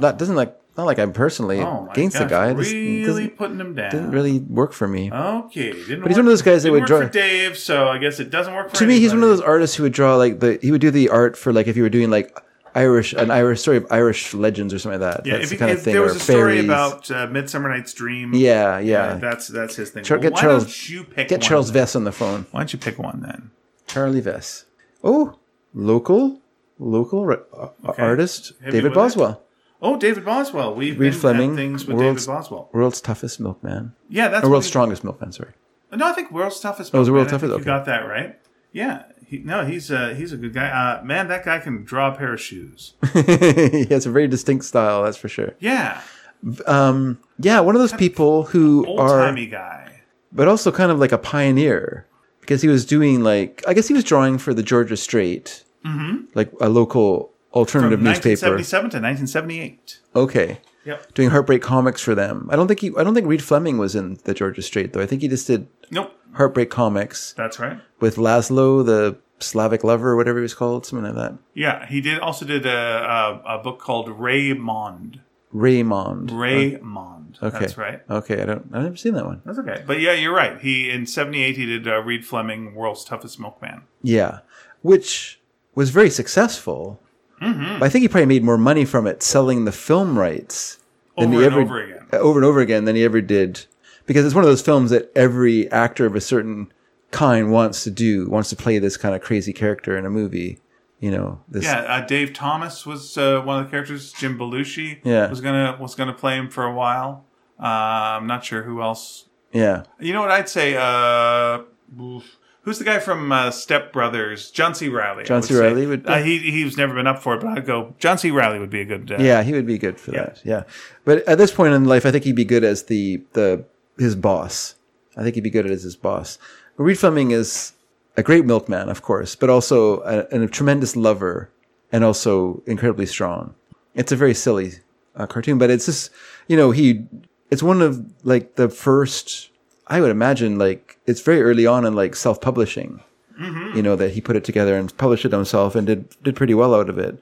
He didn't have Dave Sims' insane work ethic to grind it out monthly, and it was one of those sort of things that what you got is what you got. Yep. You better enjoy it because there's not a lot of it. But So the most recent appearance of Reed Fleming Yep. was, it looks like 2002. yeah, Who he showed up in a one-shot teaming him up with Bob Burden's Flaming Carrot. yeah, I think I have that issue, and How was it?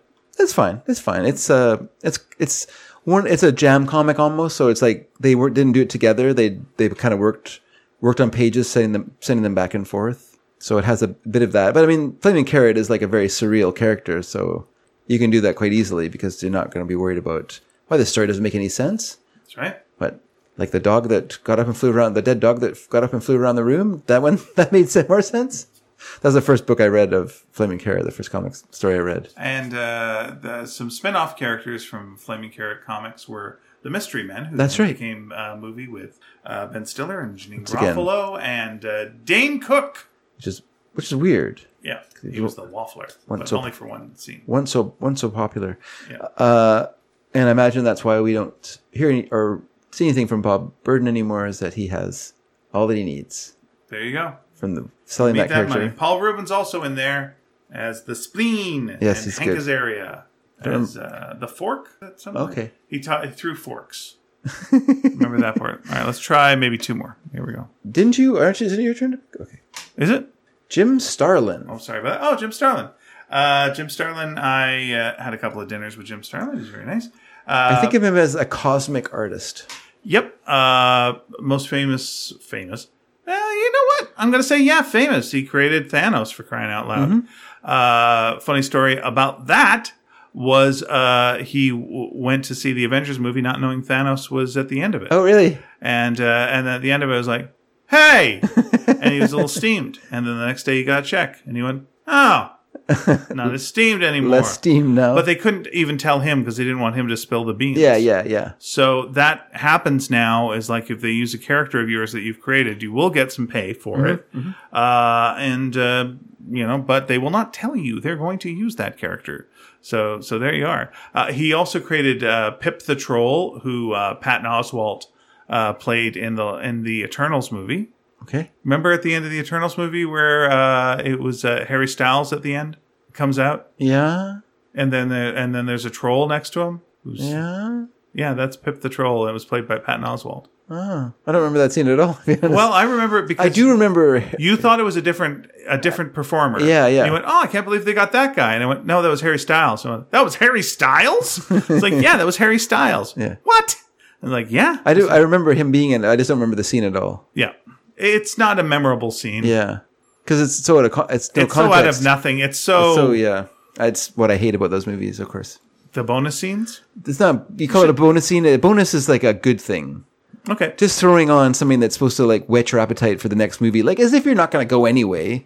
They don't need to do that garbage. They could just have the movie end for a change. Yeah. But anyway. So he was best My known feelings. for Adam Warlock comics, and that was just kind of their own corner of the Marvel universe that would just do these cosmic, weird, freaky stories. And Thanos was one of the characters. Yeah. And then he went on to do his own independent work, Dreadstar. Oh, that's right, Dreadstar. Yeah. But nice fella, good artist, good writer, good Thanos person. Which came first, Thanos or Darkseid? Darkseid. I gotta think Darkseid for sure. That's early 70s. Okay, Whereas Thanos is late 70s. very good. I'm picking a card. Pick a card, any card. I got Kurt Schaffenberger, nice classic artist. Okay, I don't know his work. All right, well, there you go. I know his work is in like he had a very gentle style. Like I remember he would you'd see his work often in like Superboy comics. Okay. And it was that kind of like really smooth, appealing style. Like kind of if like you were young. like a Kurt Swan kind of artist, or kind of Kurt Swanee. Yeah, that's right. But even I'd say even smoother. Yeah, he did work for Fawcett in 41 and 42. And yeah, that is old school. Yeah, and then did a lot of stuff like Lois Lane comics and Superman Family comics. There would always be like I love those comics. So his name sounds familiar, and that's probably where I know it from. One thing he drew that I used to like was Mr. and Mrs. Superman. Okay, and it would be it was the Earth 2 Superman who got married to Lois Lane. Yeah, and then they do stuff like they'd be hanging out with Batman and Catwoman, who were also a married couple. Yeah. And there was one where they just went, you know what? We should probably tell them our identities. And so they were taking off their shirts to show their identities. And it was like, this is a key party. Waiting to happen. This is something. Things to take a turn. Yeah, this is some shenanigans afoot. And then there was a thing there. Yeah, and the story was obscure. It was like this story is a reach and a half, which was Batman heard a thing where it was like, we're gonna kill Kent. I was like, oh no, they're going to kill Clark Kent. Well, first of all, no, they're not. It's Superman. But I think this was before. He wouldn't have known that, though. But I don't think that he knew he was Superman at that point. Yeah.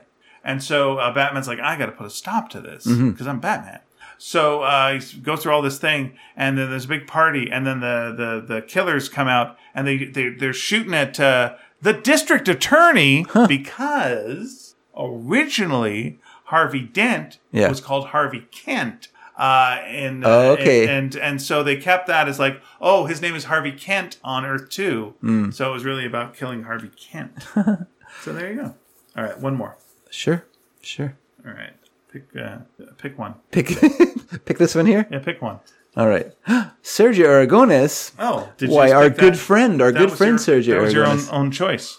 Why, we bent his ear for many an hour one day. Yeah, that was our meeting with Sergio Aragones. Was actually down the street from here. Yes. At the PNE, there was a comic con. No, it was at the Bayshore. Oh, Dave, I think it was here. Are you sure it was the Bayshore? I was at the Bayshore, yeah. Okay, fair enough. Okay, you spin the yarn then. Because I drove us there. Okay, very good. Yeah. And I also worked nearby. I still worked there on the weekend. Very good. I am misremembering. I apologize. But people weren't really approaching him. No. And so we talked his ear off for forever. We talked his ear off, and I don't know if he was bored of us or if he just wanted to sit there in silence. I have no idea, but we did not. If he's laying down any like body language that indicated for us to go, we were intentionally ignoring it because we bent his ear. Wow, man, it was so great. I mean, we're of that generation that grew up with Mad Magazine as like a regular presence, like a regular part of your life. Like I was always going to, there was a used bookstore in Austin Avenue in Coquitlam where I grew up as a kid, and they would just sell. They had like tons of old comics and old magazines and stuff in there, and old Mad magazines they just had tons of them, like all the old super specials, which are so frustrating because people would have torn out they would have like, stickers, they would be gone, posters, they would be gone. They would have replicas of the old original Mad magazines, the Harvey Kurtzman Mad comics in them, and those would often be torn out of the spine of the magazine. It was so frustrating, but still, they were cheap, and you could just buy like what felt like unlimited amounts of Mad magazine. And my friends and I, we all loved it. And Sergio Aragonés was such an important part of that, like not only for his regular kind of feature where it would just be like a bunch of gags on a theme, but also for like the little tiny marginal drawings that he would do. They were all like amazingly great, like the detail and the imagination. And it was just all you needed. Yeah. It was so you could special. also like draw like just a full page of infinite stuff going on, and it would be fake perspective. Cause like the characters in the front were the same size as the characters in the back, which they shouldn't be. Yeah. Yeah. But he did one once about a Comic-Con, and I loved it so much that when we were doing a Simpsons story once, I wanted to do a parody of that. Yeah. And in a Sergio style, and then my editor said, "We might get Sergio." And I was like, "No, you won't, you liar! Shut up, you liar!" And so I wrote it, and Sergio did it. And so Sergio drew something of mine, which blows my mind to this day. Yeah. And I've got to meet him a couple of times since then, like kind of peer-ish, which has been really nice. Did you remind him of meeting him at the No. It feels to me like my first two experiences of going to Comic-Cons were so great that it, like local ones, that I can't, like nothing will ever be as great as that. Right. Like we went to Vancouver Island for like some kind of little dinky Comic-Con in Victoria. Yeah. But it had like fantastic guests. Yeah. Like I didn't know. Shooter, Bill Sienkiewicz. Yeah. Either Parker or Hart. I don't remember who it was. Whoever was the artist. Yeah. Yeah. They had people there from like Eclipse Comics had come up. I think Paul Chadwick was there. Yeah. Like this had all these great, like people that you were just flabbergasted. Like what are they doing here? Yeah. Why are they in Victoria of all places? I mean, how do they get them to come there? And this is like old Victoria, like old people Victoria. And that was great. That was like so great. Like we came back from that. I remember reading Dark Knight on the ferry back, which makes it even better because like, you're reading like a great comic book as well. And then the other one was going to this, which wasn't like a great Comic-Con, but it was just great because Sergio Aragonés was there and no one cared. Yeah. I think literally maybe one other person came and they did not hang around because we just like pushed them away.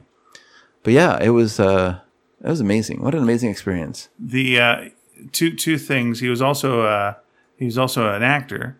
He's in a film called Norman Is That You? It's a Red Fox film. I see. And the Red Fox, and it's which is based on a play, and it's a fella who finds out he's got a gay son. Okay. And is it the best movie? But Sergio plays the desk clerk and gets some good laughs. Have you seen it? I've seen enough of it. Yeah, okay. I've seen a lot of it. Much like Miss Nude Canada, I've seen enough. Okay. There's probably more to see. Don't know if I need to see more. Don't know to see more. Okay, sure. But he was, it's all right. And he was also in the revival of Laugh-In 1977. George Schlatter, yeah. Schlatter, sorry. Laugh-In, and which was most famous for being Robin Williams' big break. That was not a big break. Yeah. This was before Mork and Mindy, yeah. Though he was wearing the exact same outfit that he wears in Mork and Mindy. Oh, really? That was what he used to wear doing stand-up. The stripes and the rainbow suspenders. Oh, I see. Yeah. So when you see him in this, you're like, oh yeah, it's just full-on Robin Williams. And he was like the best part, clearly, of the show. Yeah. But Sergio Aragonés was one of the main actors in the revival of Laugh-In.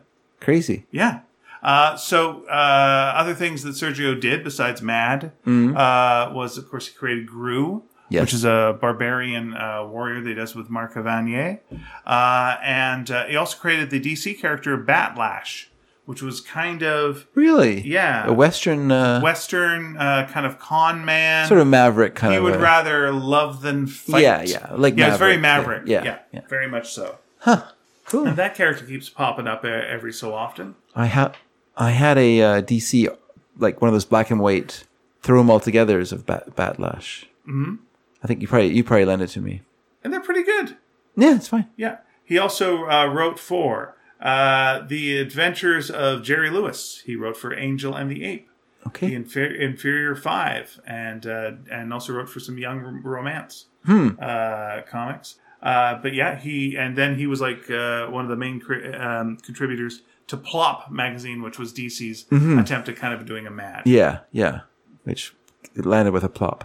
Yeah, it did what it did, and it's reprinted a couple of times, and Yeah, it's fine. I had a reprint of it. It had a Basil Wolverton drawing on the front. So Basil Wolverton did stuff for him. Yeah. They also just did a crossover between Gru and Conan, done in both styles, both the Sergio styles and the classic Conan style, and also a crossover between Gru and Tarzan, done in old-timey Tarzan style. Yeah, as well. yeah. And both are good. Some Bern Hogarth or Gray Morrow. Yeah, very winky, but, good.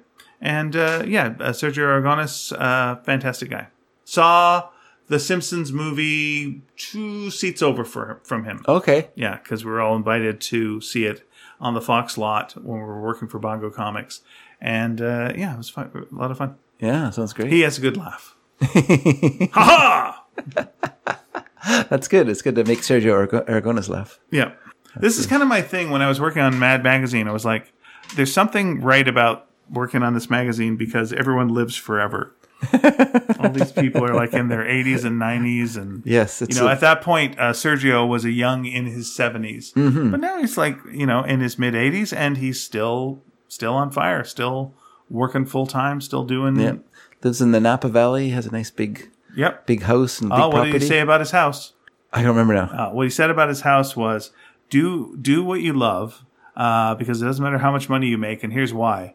I've got a pool. I've got a beautiful pool. I've got an amazing pool. My pool is amazing. I'm like, oh, that's great. Anyway, but I don't see my pool because I'm working. My kids see my pool. They love the pool. Yeah. But I'm looking at the desk. So it's lucky that I love what I'm doing because they get the pool and I get the desk. So just remember, do the things that you love because you're going to be getting the desk. So, yeah. Yes. He had some pithy advice for us. He was very nice. He was very nice to us. Two young dummies. Yep.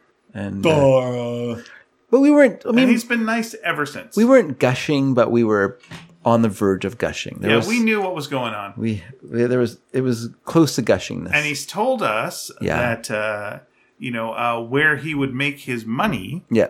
Was the Mad books they would sell like at the airport, whatever. The reprint collections that were like the novel size. I've got a ton of his. Yeah. Mad look at I've got tons. And then that market went away, and I was like, yep, and that money dried away as well. Mm-hmm. But I think he did okay with Gru, and up until the end of Mad so far, he was there as well. Wow.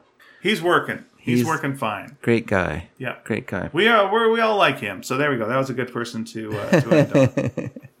Yes, it was nice to meet him. Not like that artist that you don't remember who was in that. I didn't know. Yeah, I feel bad about that. They probably worked very hard. I'm sure and they're listening to this podcast going, and then they got nothing. Throw it away. Well, fortunately, it's highly unlikely they're listening to a podcast. It's as likely as my father listening to a podcast nowadays. Okay, well, he's busy showering with boys. This is his own children. As he likes. His own children. Okay. Singing songs to us. At least. Singing songs to us. What was Down by the old mill stream, and then he pees on you. Like, oh, Dad, it's a pretty funny joke. But... No, he'd sing stuff like, high up in the mountain, green grows the grass. Down came the billy goat, sliding on his overcoat. Oh, come on. Just stuff like that. It's pretty good. This little, little things. What? Dad's gonna swear? No, he didn't swear. I probably didn't even know that there was a swear word in there when I was that young. No, of course not. Just having fun. Just a bunch of guys having fun together. I never knew there was, the real lyrics to On Top of Spaghetti. Oh, really? I never knew about On Top of Old Smoky. Oh, you didn't know that, really? No. Oh, I it's just funny. know On Top of Spaghetti, I'll cover it with cheese. I lost my poor meatball when somebody sneezed. It rolled out across the table and down on the floor, and then my poor meatball went right out the door. Yeah. Yes, we all remember that. On Top of Old Smoky. All What? covered with cheese. I'll cover with cheese. Yeah, another meatball was there. Please stop the song, please. Stop singing, please. Mr. Dedrick, I don't want to shower with you anymore. We're going to finish this song. If it kills us. That's right. I'm starting to prune. I've got a podcast to do. I don't know what that is. I'm in my 80s. So, so what your wife listens to, it's about murders. That's, that's the market for that. I got a nice compliment today about horse mysteries. Well. Someone that Someone's doing another podcast. one of the installers at work was talking about true crime, and I mentioned that we were doing this podcast, and so he gave it a listen, and he said it's very nice, and he also said Lisa has a perfect voice for a true crime podcast. I really Sure, enjoyed that's it. a great, yeah. And he said it probably wasn't a good idea to begin by telling people that you'd never listened to a true crime podcast before, but he said it still was good. So it was nice to get an in-person review.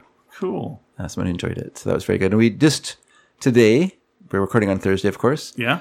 We the last show of this first season came out, Okay. so we're going to take a little break Sure. until the fall, and then we'll come back with some more. You're going to put it in the episodes. stable. Going to put it in the stable and give it lots of hay. That's right. And actually, you know what? Don't Put it away wet. Don't put it in the stable because this is a lot of work, and it's summertime, and horses are perfectly fine living outside as long as you have some shelter for them, Okay. and it's way less work. All right. So yeah, it's fine that way. So we're just putting it outside in the field with where it's got a loafing shed it can go into if it rains out. I think the second season you should record on horses. You know what? That's a crazy idea. It just might work. I haven't ridden a horse for a long time. I'd be really nervous. It's one thing when you're 20 and you're riding a horse. Sure. It's another thing when you're 56 and you're riding a horse. Because when you fall off when you're in your 20s, and I know this for a fact, it's not that big of a deal, but it could be catastrophic falling off. Yeah, it's not great falling down. Things in that you, your 50s. things that you did in your 20s, are things that require a helicopter to come and medevac you to a hospital, So it's just a little different outcome. And I think Lisa feels that way too, that it's harder to ride now. And I think part of that is just you have a different sense of your mortality, And not even mortality, just different sense of like risk and what falling off will do to you, which is not, Yeah. like I'm, my age, my bones are all chalk now. I have no more cartilage There's left. a guy who fell on the ice in December and is still paying the price. Yeah, Yeah. for sure. Like if you'd done that when you're in your 20s, you might have hurt yourself a little bit, but you would have got up, dusted yourself off, and walked away. Well, here's the thing that's going on with me right now. And, it's something, it's a weird thing because I got a jury notice today. Really? And so, yeah. And so I'm supposed to go in for it at end of June. Okay. And so they, give you the thing of this, like, are you qualified to do that? Are you able to do this? And I'm like, maybe, but, and so, I was telling them like, since I've had this fall, I have a real hard time concentrating for long periods of time. Like even on like television shows or watching like an hour long thing, and I'm kind of missing the plot a little bit. Here I got to really concentrate. Like even doing this, it's like I've really got to concentrate at times and snap to it and okay, or I can do like I do like the Critical Hit show. But then I've got like this burst of adrenaline that gets me through it. But then afterwards, I'm like a mess. So I'm like, can I concentrate enough to retain this information that's going to be going on for whatever amount of time? And I'm not really sure. So I wrote them, just letting them know what the situation was. Yeah. And I'm looking at this going, this looks fake. This looks fucking fake. This just looks like I'm just trying to like bail out of this. And it's like, I'm not the biggest fan of like doing this, but I'll do it. Yeah. But like, I literally don't know if I have the concentration to do it. Yeah. And like, I know the situation would then be, well, where's your doctor's note? And it's like, well, I don't have a doctor's note because I didn't know I'd need a doctor's note. Yeah. And like, what doctor's note? From what? Like, what do I do? Do I just go to a doctor and go, hey, this is what I've been going through and it's really hard to concentrate. But I'm getting better, but I don't know if I'm fully when someone's livelihood is on the line here, what to do. So I tried to write a letter with as much truth in it as I could today and sent that off. They'll write back to you, dear fresh meat. Maybe. Yeah. I am legitimately worried that I would not be able to do the task to the point where it needs to be done. Yeah. Yeah. I don't know. That's legitimate worry. Have you ever done jury stuff? I am not a citizen of any country. Right. I mean, I'm a citizen of America, but I don't live there. Right. I don't get sent mail. I'm invisible. But can you vote?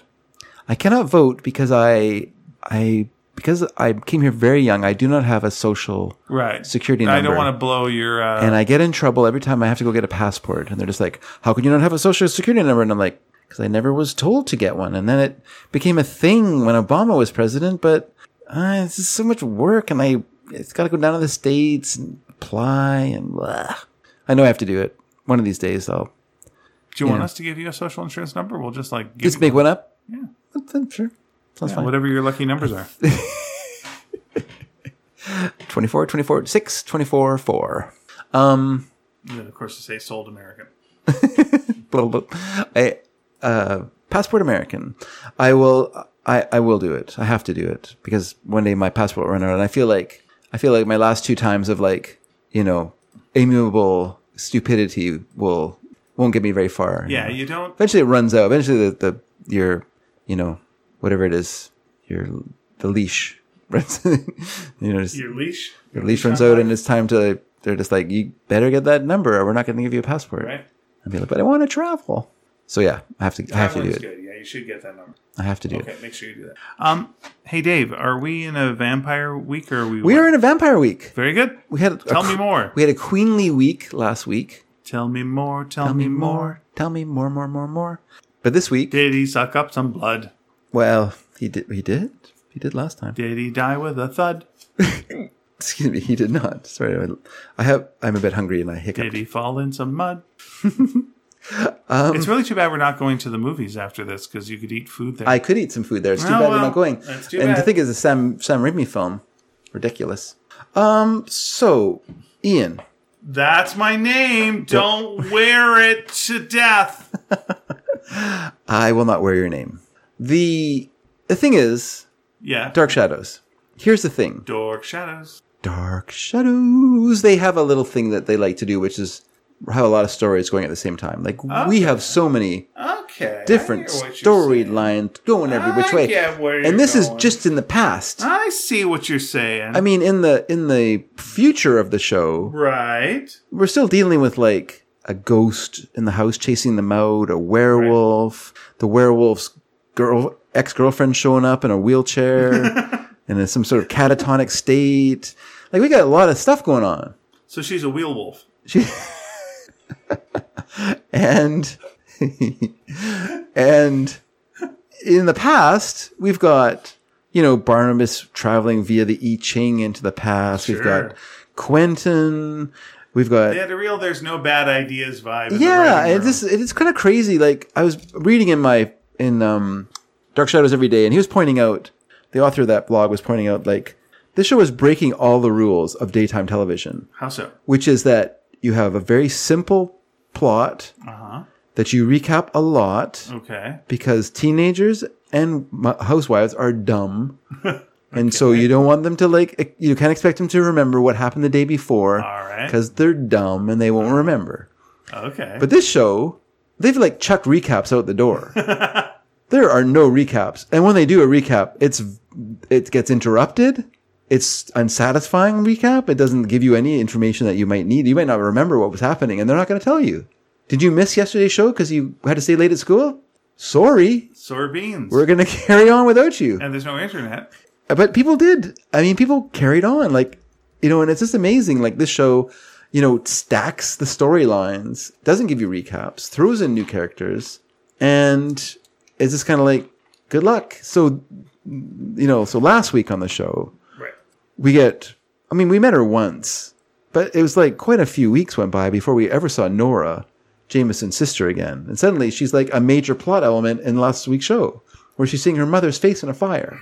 And then she goes out, she has a dream about her mother. She goes out to find her mother, and she's out in the woods walking around, and her mother, well, maybe I'm giving away too much, but a woman approaches her. All right. And lays her hand on her arm, and Nora looks up in surprise. Lee. And because it is Nora's mother, she tells Nora's like, how? Where were you? How? Yeah. And she's like, well, it's a long story. She says, I had a dream about you. And she said, I had the same dream as well. I dreamed about you. Okay. And then, like I say, she Nora's like, well, how come you've never come and visit us here? And she's like, well, and she kind of, like I say, she kind of evades the question. But she does express some bitterness towards Judith and Edward. Oh, why? Her so-called husband. She says it in a way that implies like that they're such stiff-necked, do-gooders, like that they wouldn't, that, they're just like no fun, a couple sticks in the mud. They would feel that way about her kind of feeling. Okay, all right. But Nora's mother wants Nora and Jameson to run away from Collinwood with her. But Nora's doesn't want to do that because she wants her parents to be her parents again. Right. And she's like, but don't you want to come live with us at Collinwood? And her, she says, I don't think I should show myself at Collinwood yet, she says. And then she says, I'm going to have to leave you if you don't want to come with me. And Nora's, of course, afraid that she will not return. So Nora's mother, as a pledge to her that she will come back for sure, she gives her a brooch with a large kind of turquoise stone on it. Okay. Maybe it's jade. I don't think it's jade. It's like turquoise.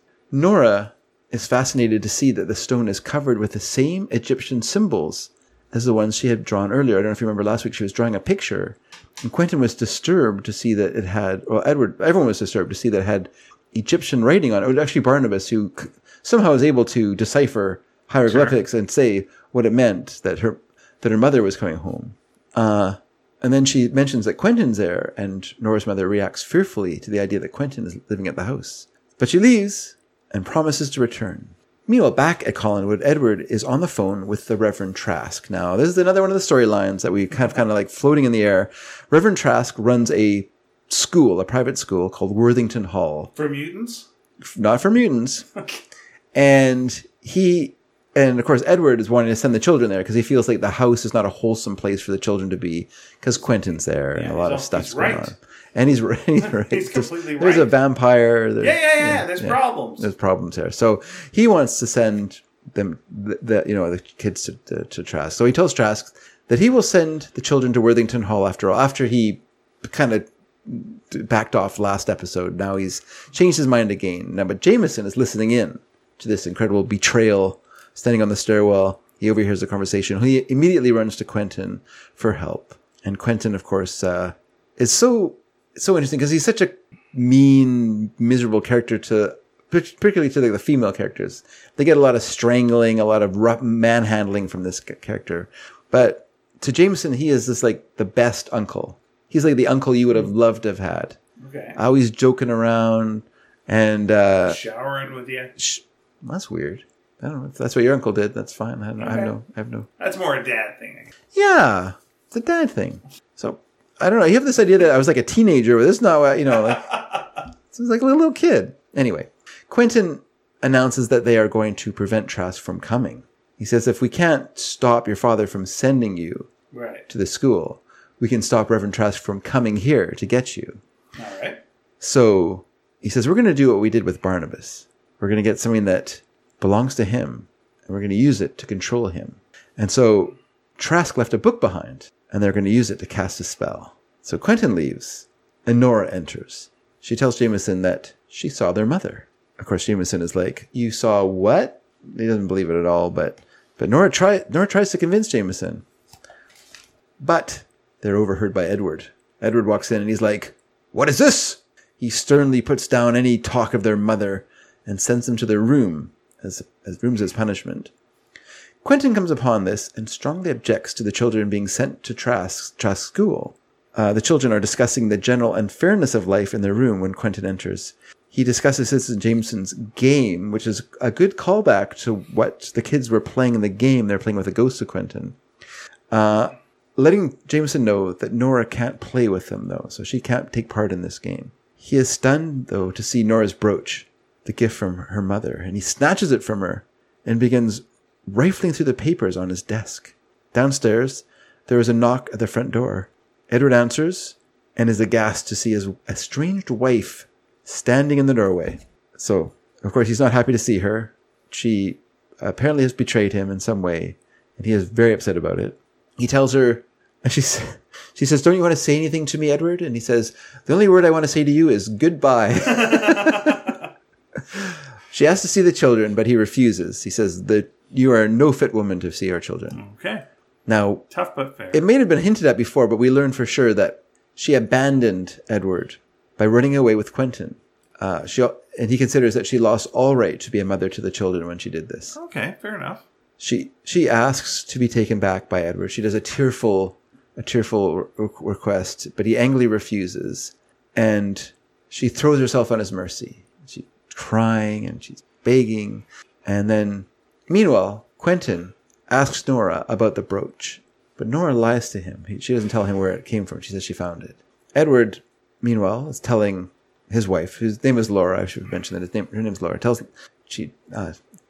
tells Laura that he has $1,000 in his study, which he will give to her on the understanding that she will never return to Collinwood. Then he leaves to get it. Quentin, usually so unperturbed, is very perturbed by Nora's brooch. He doesn't understand where this came from. How did she get it? Because he knows who it belongs to, but he doesn't understand how it would arrive at Collinwood. So he runs downstairs and charges into the drawing room to talk to Edward, but is aghast and amazed to see Laura there. She says, "Hello, Quentin." But he simply says, change turn pages, sorry. He simply says, "You can't be here. I saw you die.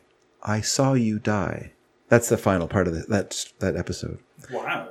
Quentin, so we come back next time. There is a very brief recap of this scene, and then Quentin tells Laura that she isn't real. Now, this is, of course, them recreating. Yes, they recreate the scene over again, and then cut out part of it that's not important because it only played in what was happening last episode, and then they carry on. So he tells her that she isn't real. He doesn't believe that she's there. He saw her sacrificed on a burning pyre in Alexandria when they were in Egypt. Laura accuses him of being so obsessed with the occult and the supernatural at that time that he must have hallucinated her death. Oh, okay. But he firmly believes that he saw her burned to death. She says, "Do you see any signs of me do you see any burn scars on me?" Mm-hmm. He said, "It doesn't matter. I saw you. Yeah, it's no pyre damage. I literally saw you being burned to death, probably by a pyromaniac." Yeah. She holds out her hands as proof of her being real and not a ghost. But even when he briefly takes her hand, he is not impressed, believing her only capable of evil. Edward returns, and if possible, is even more incensed to find the two together. But Quentin turns the tables on him and insists that Edward send Laura as far away and as quickly as possible. Edward attempts to force Laura to take the money and leave, but she refuses. She insists on speaking to Edward alone in his study. Oh. There, she basically blackmails him into allowing her to stay at Collinwood by threatening to tell the story of her tawdry affair with Quentin through all of Collinsport. So, she plays on his incredible sense of family honor, right, which he will not allow to be tarnished. Besmirched. Yes, besmirched.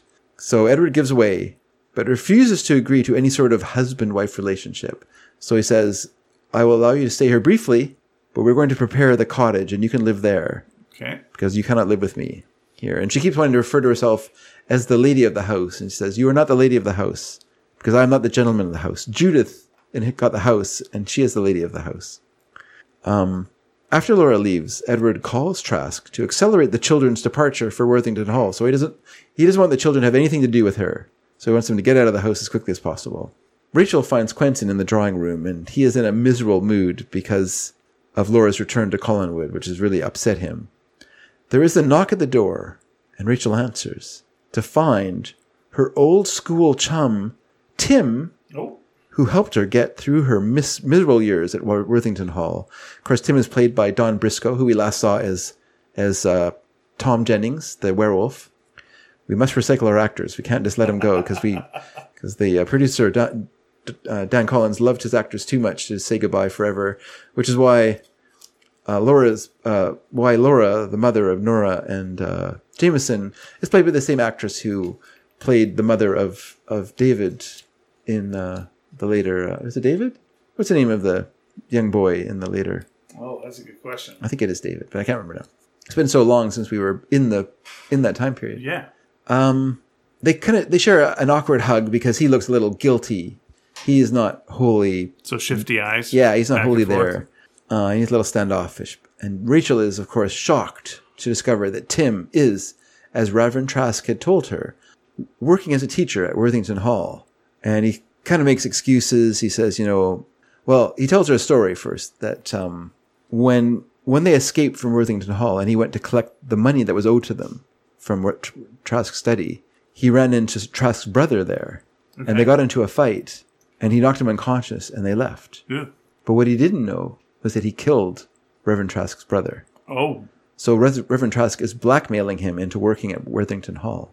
And also, he has come to collect the children, which is even more shocking to Rachel, because she thought that everything had been ironed out, that the kids weren't going to Worthington Hall. But no, they are going. Meanwhile, at the old... Spaghetti factory. The old spaghetti factory. The bread is really good there, by the way. Oh, it's really good. Yeah. That's no good if you're a vampire, though. You can't eat the bread. You can't eat the bread. Nope. This is a Barnabas-free episode, though. Especially the garlic bread.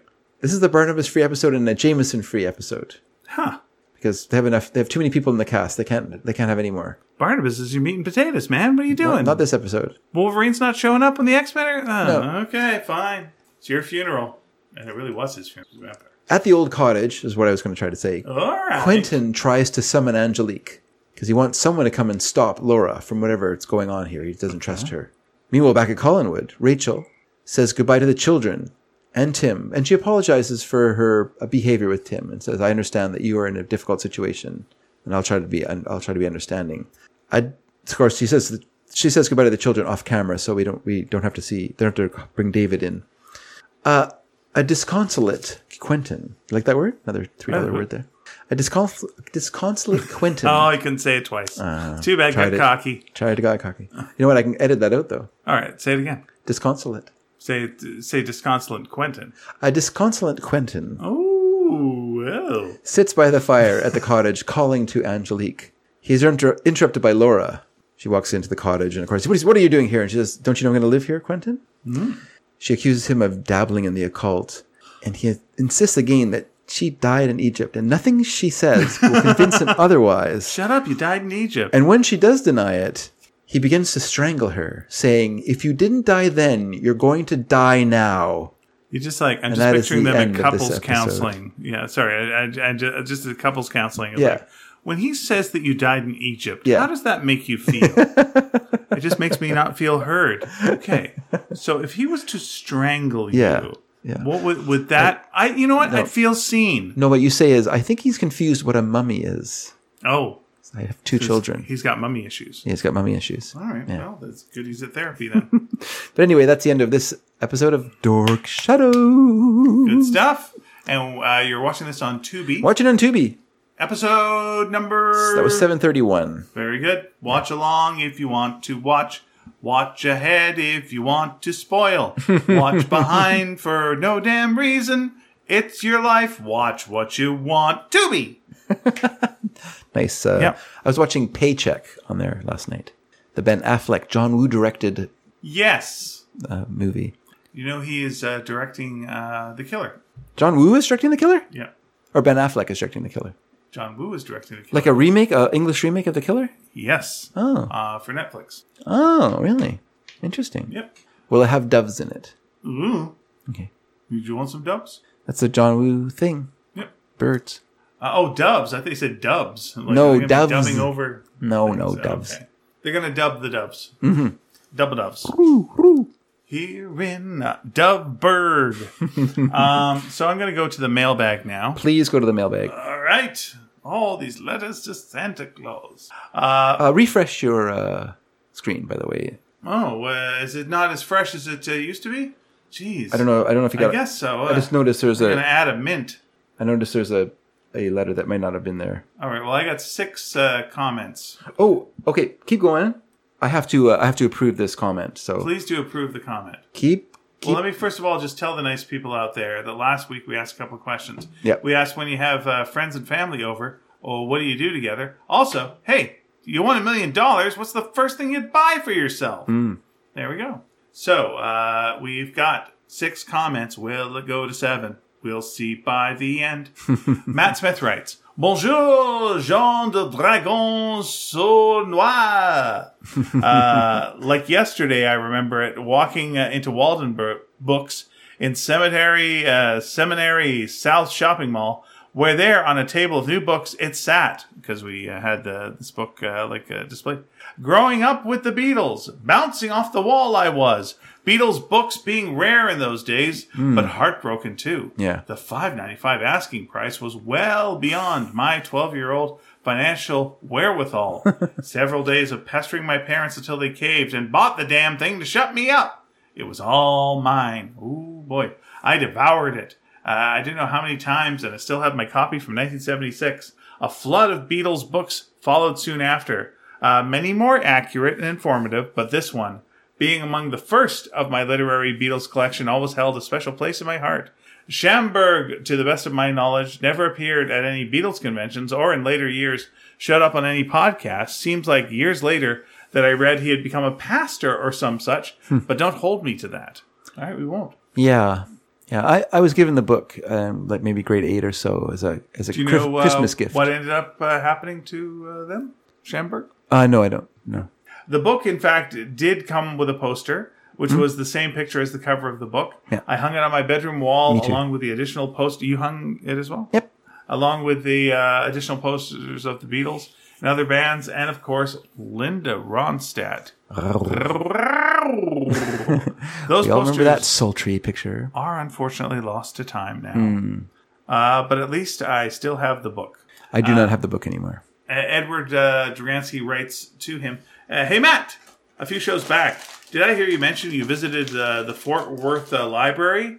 Above, you mentioned Seminary South as a 12-year-old. Are you still living in the DFW Metroplex? I'm in McKinney, Cullen County, just north of Piano. You're the closest sneaker I've yet to encounter here. Is it piano or plano? Oh, maybe it's Plano. Yeah, let's go Plano. Too bad it's not piano. I like piano better. But maybe we're going to get a team up of Matt and Edward. What will happen? Oh, boy. Will they get together? Will they solve mysteries? Sneaker meetup. Sneaker meetup. Speaking of sneaker meetup, who we've met up with is Louise, and she writes us saying, the first thing I'd buy for myself is an electric car, or whatever is the best technology for the environment at the time of my big win. My little car has Bicycle. low mileage and is still running well, but is now old enough to vote. Ian, hey, that's me. I also thought there was something familiar about the melody of Queen of the Lot. I figured out the opening bars reminded me of parts of a couple other songs. One is the end credits theme from the 1982 Blade Runner score by Vangelis. The other is the chorus to Mr. Monday by the original cast from 1970. Do either of those ring a bell? I will have to give them a listen and see. Lisa writes, Lisa. Is she the host with most of Horse Mysteries? Yes, I believe so. Okay. They're taking a break for some reason. She needs to have time to put together some more great stories. Very good. And she's also very busy in the summer. Does she commit the crimes and then pins them on other people and does the podcast to point, yeah, well, I gotta see some shifty eyes. Question number 1. When friends and family are over usually, we eat some food and then Dave entertains the masses. Nice. I do tend to go on. Question 2. If I won $1 million and lived somewhere else, I would buy a place for my horses to live together. But since $1 million would be an insignificant down payment on acreage around here, I would buy a horse that I could compete on in horse shows. But mainly I'd just bank it and retire from my job. Yep. James, all that sounds good. James Murray writes, Hi, guys. First-time Hello. commenter. This is a first-time commenter. Woo! New commenter, ring the bell. Ding, ding, ding, ding, ding. Here, I'll play the bell here. Ow! First time commenter, long time listener. Well, about 2 years. Oh. Great show as usual. Thanks. Just wanted to say thank you for all the love and joy you've helped spread over the last 2 years. Oh. I came to Sneaky Dragon via Totally Tintin and Completely Beatles, whilst walking my then newborn son during early lockdowns at home in Ireland. Oh, wow. It's genuinely lovely to listen to two great friends talk about their lives and sweets each week. In answer to the questions, before COVID-19 and my son, my wife and I would host game nights at our house. Fun. Everything from charades, taboo, to the game of life would be played, but not Monopoly. Add in a few drinks, and who needs the pub and nightclubs? Huh. As a massive Formula One fan, I would spend a nice amount of going to see every race in the season. Okay. 23 races all around the world sounds like a nice way to see many different places while indulging my passion. That's cool. A good That's way cool. to spend $1 million. A lot of people will do they'll be fans of baseball, let's say, and they'll go around and go to various different parks to see, especially the old classic ones. Thanks again for all the laughs. I'll try and comment more often now. Keep on sneaking. P.S. Any other Irish sneakers out there? Whew. That's a challenge. Any Irish sneakers out there? It's a challenge. Come on, the town. I am biologically Irish, I have found. At least Okay. half. Oh, half of you. Half of me. And Wow. half Scottish. Hmm. Kind of a mix. Warring sides. Oh, the insides of me are fighting. Edward returns to the letter column Oh. from earlier in the letter column. Yeah. Saying, gentlemen. Guess that covers everyone. Yeah, fair enough. Dave. One of us, anyway. Let's see a photo of your new car. Oh, okay. Nothing is greater than owning a new car. It's new to me, but yes. It's, I'm happy for you. May you Thank and your you. Subaru enjoy many happy miles together. Thank you. And now to discuss what we were discussing. The clear vinyl upholstery covers are really a thing. Years ago, when we visited my family in Chicago, we went to my aunt and uncle's home, and they had the plastic covers on their sofa and chairs. They're like zipper bags made to preserve the soft cushions, and only on the sofa and chairs in the main family room. We went down the street to see my uncle's friend Nunzo, so he could show off his house to us. The front lawn was bathed in colored lights and Madonna statues. Very Catholic. The inside of Nunzo's home looked untouched and immaculate because everything was encased in clear plastic. Every room was like a showroom, as if the family didn't even live there, even the kitchen.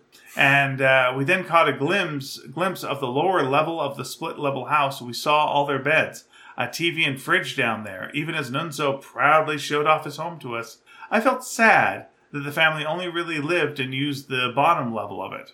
Yeah. It feels like to me, when I see the furniture in those bags, it's like people who never take their comics out of the plastic bags. Yeah. Or their toys out of the packaging. Right. You never. Sad. What kind of fun is that? Yeah. No fun at all. Speaking of cats and human chatter, I completely agree with the fact that our pets find comfort in human voices and interaction. Dogs, too. My two cats spend most of their time upstairs, where I work and have my studio, so I keep the stereo on, our local classical station, for the cats to enjoy. I firmly believe they find comfort in the sound of the radio, its music, and the voices they hear. I've turned it off on occasion, and they almost seem a little restless without it. Big fans of Cacciatarian? Is that his name? Oh, man. I wish I knew Cacciatarian. It's nice. The two cats I was looking after both have owners who have podcasts. Okay. So I was able to turn on their podcast, and I'm like, well, they're hearing their Oh, owner's that's voice. cool. Yeah. That's fooling these dum-dums. They don't know. What the hell? No, stupid. It's a podcast. What? Podcast. Like PAW? No. That'd be for cats. He's 19. He's too old to know what a podcast is. I don't know. It just talks about 9/11 all the time. It's like, ugh. I know it was a big event for him. I don't want to talk about it anymore. But I just think that it won't melt steel beams. I know your theories, but I don't want to hear it. Yeah. Oh, the government, you trust the government too much. I trust. I don't. It's not. I trust the government. I just forget it. I'm reading a letter right now. No, Are you just a podcast? I am a podcast, but I'm recording a podcast, but I'm live in the room with you right now. Podcats. Podcasts.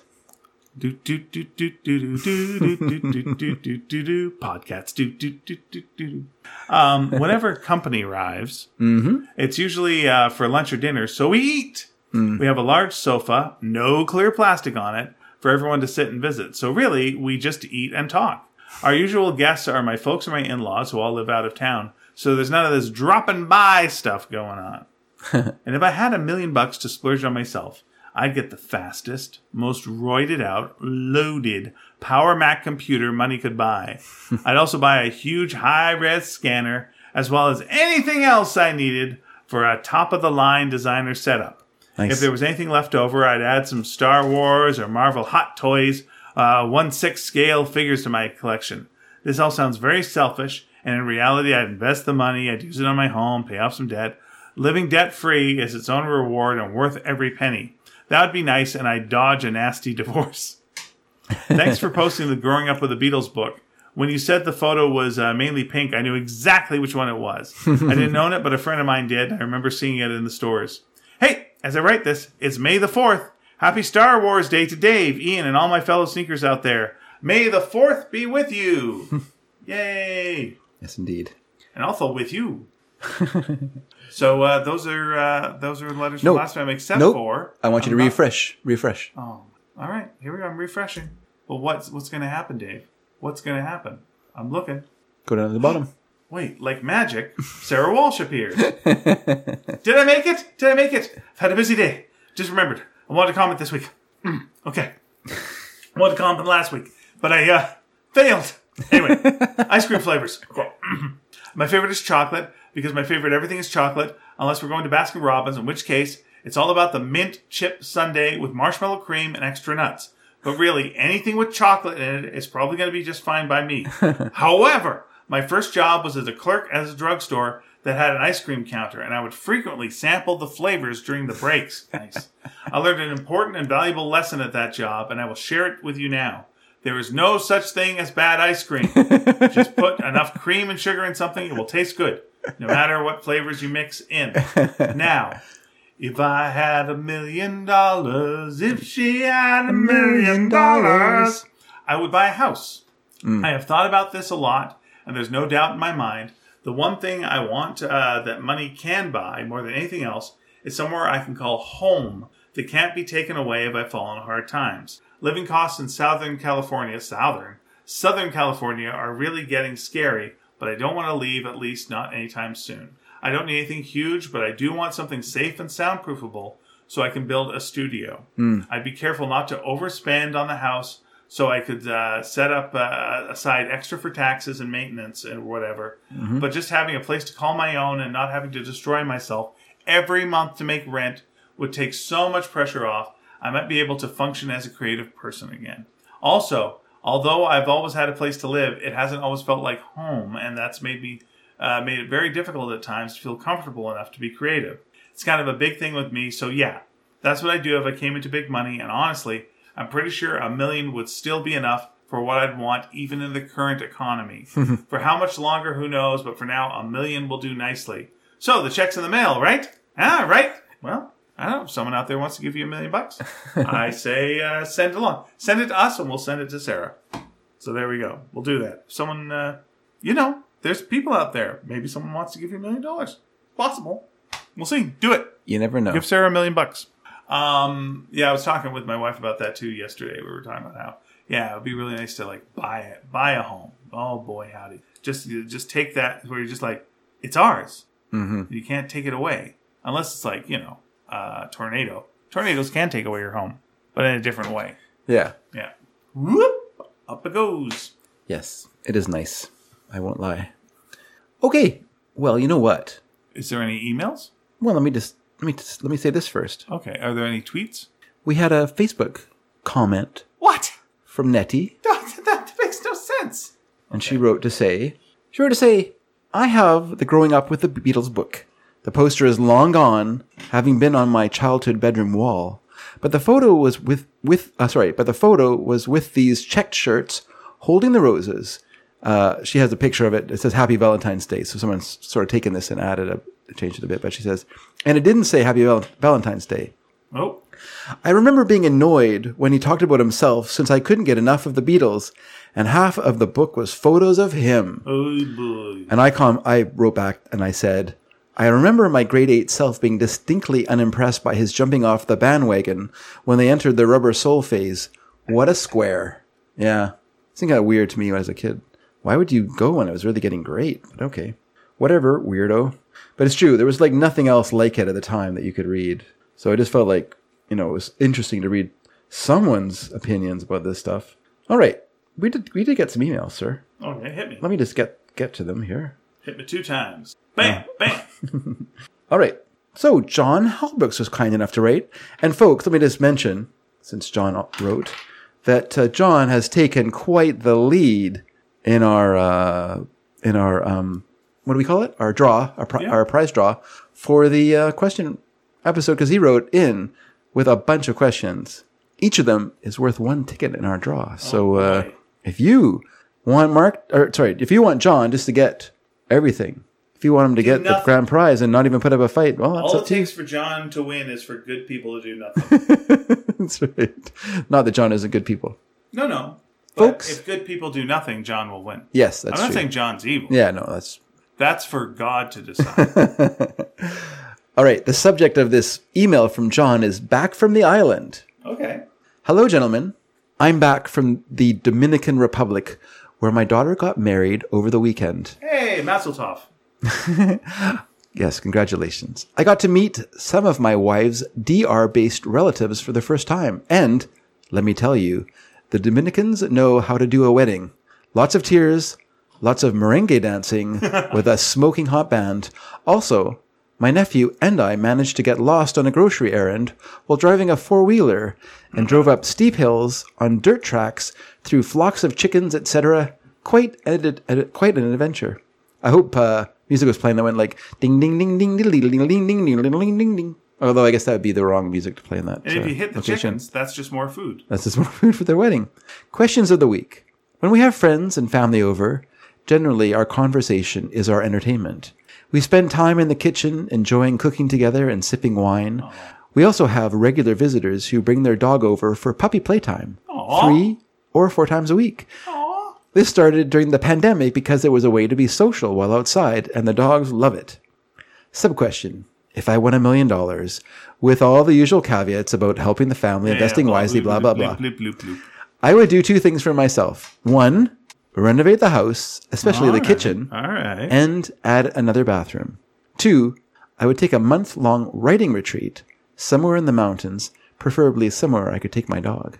That's nice. That is very sweet. 2 brief backwards dragon nuggets. I wonder if the dog was in the room at the time and he had to write. Yeah, he had to say that. Yeah, it does feel a little forced. I do something. Does feel a little forced at the for end. my dog. 2 brief backwards dragon nuggets from what will heretofore be referred to as the original Backwards Dragon project. Someone's toes are feeling stepped on. Okay. Number 1, in episode 465? Well, that's going back. In episode 465, you challenged each other to come up with mashups of comics and band names, Sammy Hagar the Horrible, etc. Okay. I was very proud to instantly think of one that neither of you landed on, the Black Eyed Peanuts. That's good. 2. Nice. Also in that episode, you had a discussion about unicycles, and it reminded me of a podcast that I listened to years ago. I can't remember exactly, but it may have been a Slate show about how people do their jobs. And they interviewed a professional dog walker in Washington, D.C. The thing that made him very angry was an apparently infamous rival dog walker in Washington who walked dogs while riding a unicycle. I remember him complaining, "It's about the dogs. It's not about your glory. You have to take care of the dogs and give them a good walk." Final note.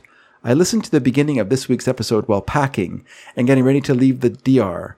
So you may have had previous listeners on the Dominican North Coast, but possibly not many. Yeah, I would say you join a company of 1 yourself.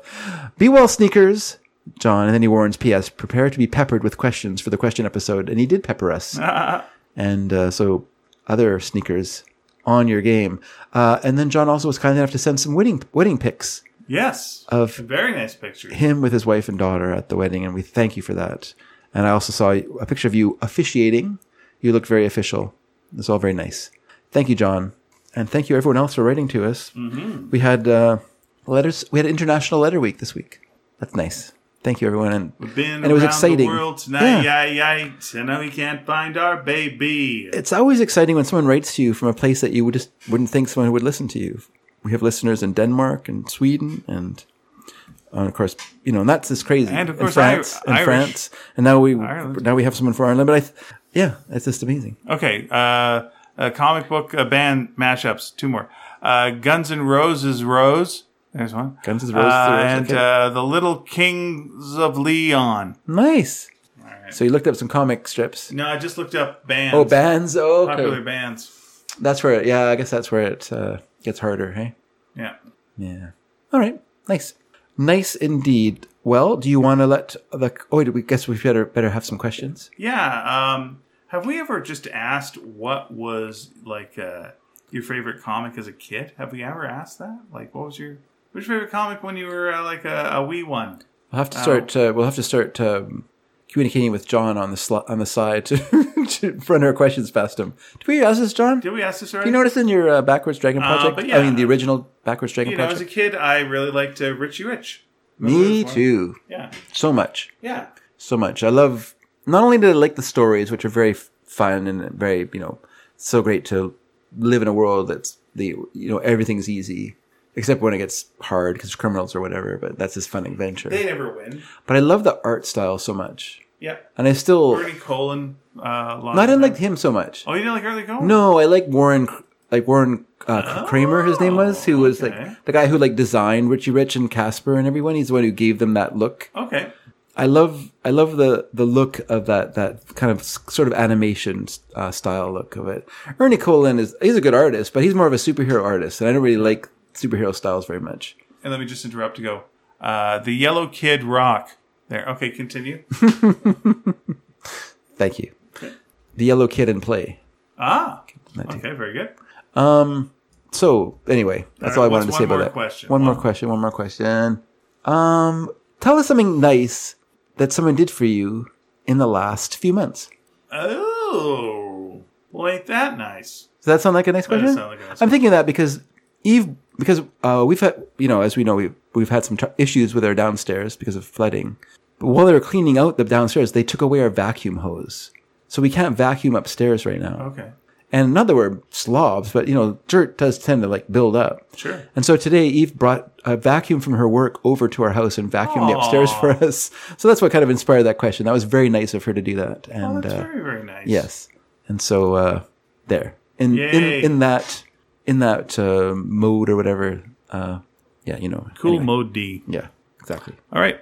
So there you go. Dave. Yeah. How can people contact us? What can they do? It's your show this time, so I don't want to. Oh, I'll do it. No, I'll do it. Hey everyone. Hey, if you want to contact us, here's what we do. We can go to our website. We have a website called sneakydragon.com. You can leave a message there. You'll find the shows underneath there. Please leave a comment. We're also on Twitter at @sneak_dragon. We have a Facebook presence, as you could tell, because Nettie wrote to us there. It's on Facebook. It's called Sneaky Dragon. And finally, you can write to our email address at sneakydragon.com. And that's where you should be sending your questions for our upcoming question show so that you can get in on the grand prize. Of the grand prize floor. All right. Well, thanks for doing that. All right. We're definitely not going off to see a movie now. No, definitely not going to see a movie. And if we did, that would be a little strange. Who hasn't directed a film since I found it very enjoyable. The very enjoyable Drag Me to Hell.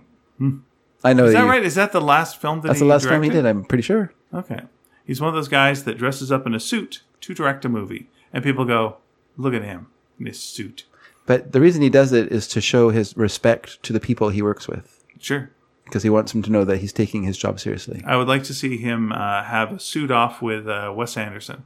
And just see like which one shows more respect. And which one's more kind of this a quirky Yeah. character like. And then thing that David he Lynch does. shows up and you're just like, you're dressing all sooty too. Yeah, I'm like, okay, all right, listen up, spread out, you mugs. Which one of you is showing more respect? Yeah. Yeah. Doesn't show up in a T-shirt like I would. I was watching this person whose name I forget, but she's winning big time on Jeopardy right now, and she's Canadian. Oh yeah. And Is she going to beat Ken Jennings? well, she could because he's right there in front of her. She could just like go up and punch him right in the Go face. punch him right in the nose. Oh, is he a host? Yeah, he's the host now. Him and He's a co-host, Mayim right? Bialik. Don't they share? Yeah, Mayim hosting? Bialik also does it, but he seems to do it more. Okay. But I do like him. I don't know. he's Mayim fine. Bialik. Yeah, I like him as well. So so for the 20th episode she was on, the question was like national anthems. Okay. And the answer turned out to be the Canadian national anthem Oh, and she knew that. because she's Canadian. That's helpful because usually Americans get a bit of a leg up on those kind of shows because Do they ever? there's so many questions. Lakes? Yeah, so many questions that are so many lakes. so well. What are you doing? There's history questions, geography questions. Just things that you would pick Vice up presidents' wives. that you would pick up through cultural osmosis that you Yeah. don't even have to like learn that you What just a kind of nightmare. you just kind of hear about it as you grow up and then it becomes part as of your. Ken said, Whoops. they planned the questions weeks in advance, so they have no idea. Yeah. But then, it was a Canadian who. So what was the question like? Was it like stand on guard for thee? Was it like part of the lyrics or did they play the music? Or? They had the French version. Oh. It said like, this is the second line in this national anthem, and it's like, what is the national anthem? And it was like, Canada. Wow, that would stump some Canadians as well because we not all of us sing the French part of the song. Yeah, but if you know any French, you would kind of translate it. Oh pretty yeah, well yeah. And see, I will play you the clip like afterwards. Okay, cool. I'd like to see that. Okay. All right, are you ready to say goodbye to our friends and fellow we wish humans? you well. We hope you don't smell. Hope you come back next week. If you don't, we can tell. Dave will be here, and so will I. We might see a movie tonight. Bye, everyone.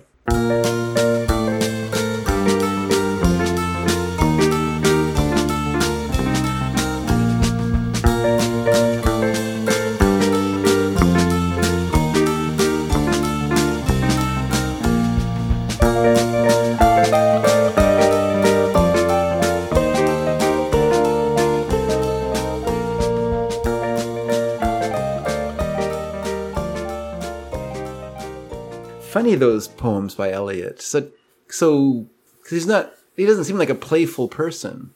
Mm-hmm. He was a banker who wrote poetry, which is interesting. Yeah. Kind of like Charles Ives, the great modern composer of the 20th century. Not the greatest, but one of the greats. Was an insurance broker. In fact, he had his own firm. Was that right? Yeah, like he was very successful as a real estate or as an insurance broker, and I guess made enough to retire on. But while he did that, he also was a composer. Cool. That seems kind of distinctly American. You don't hear, you hear like Stravinsky was also a lawyer. Chopin, dentist and composer.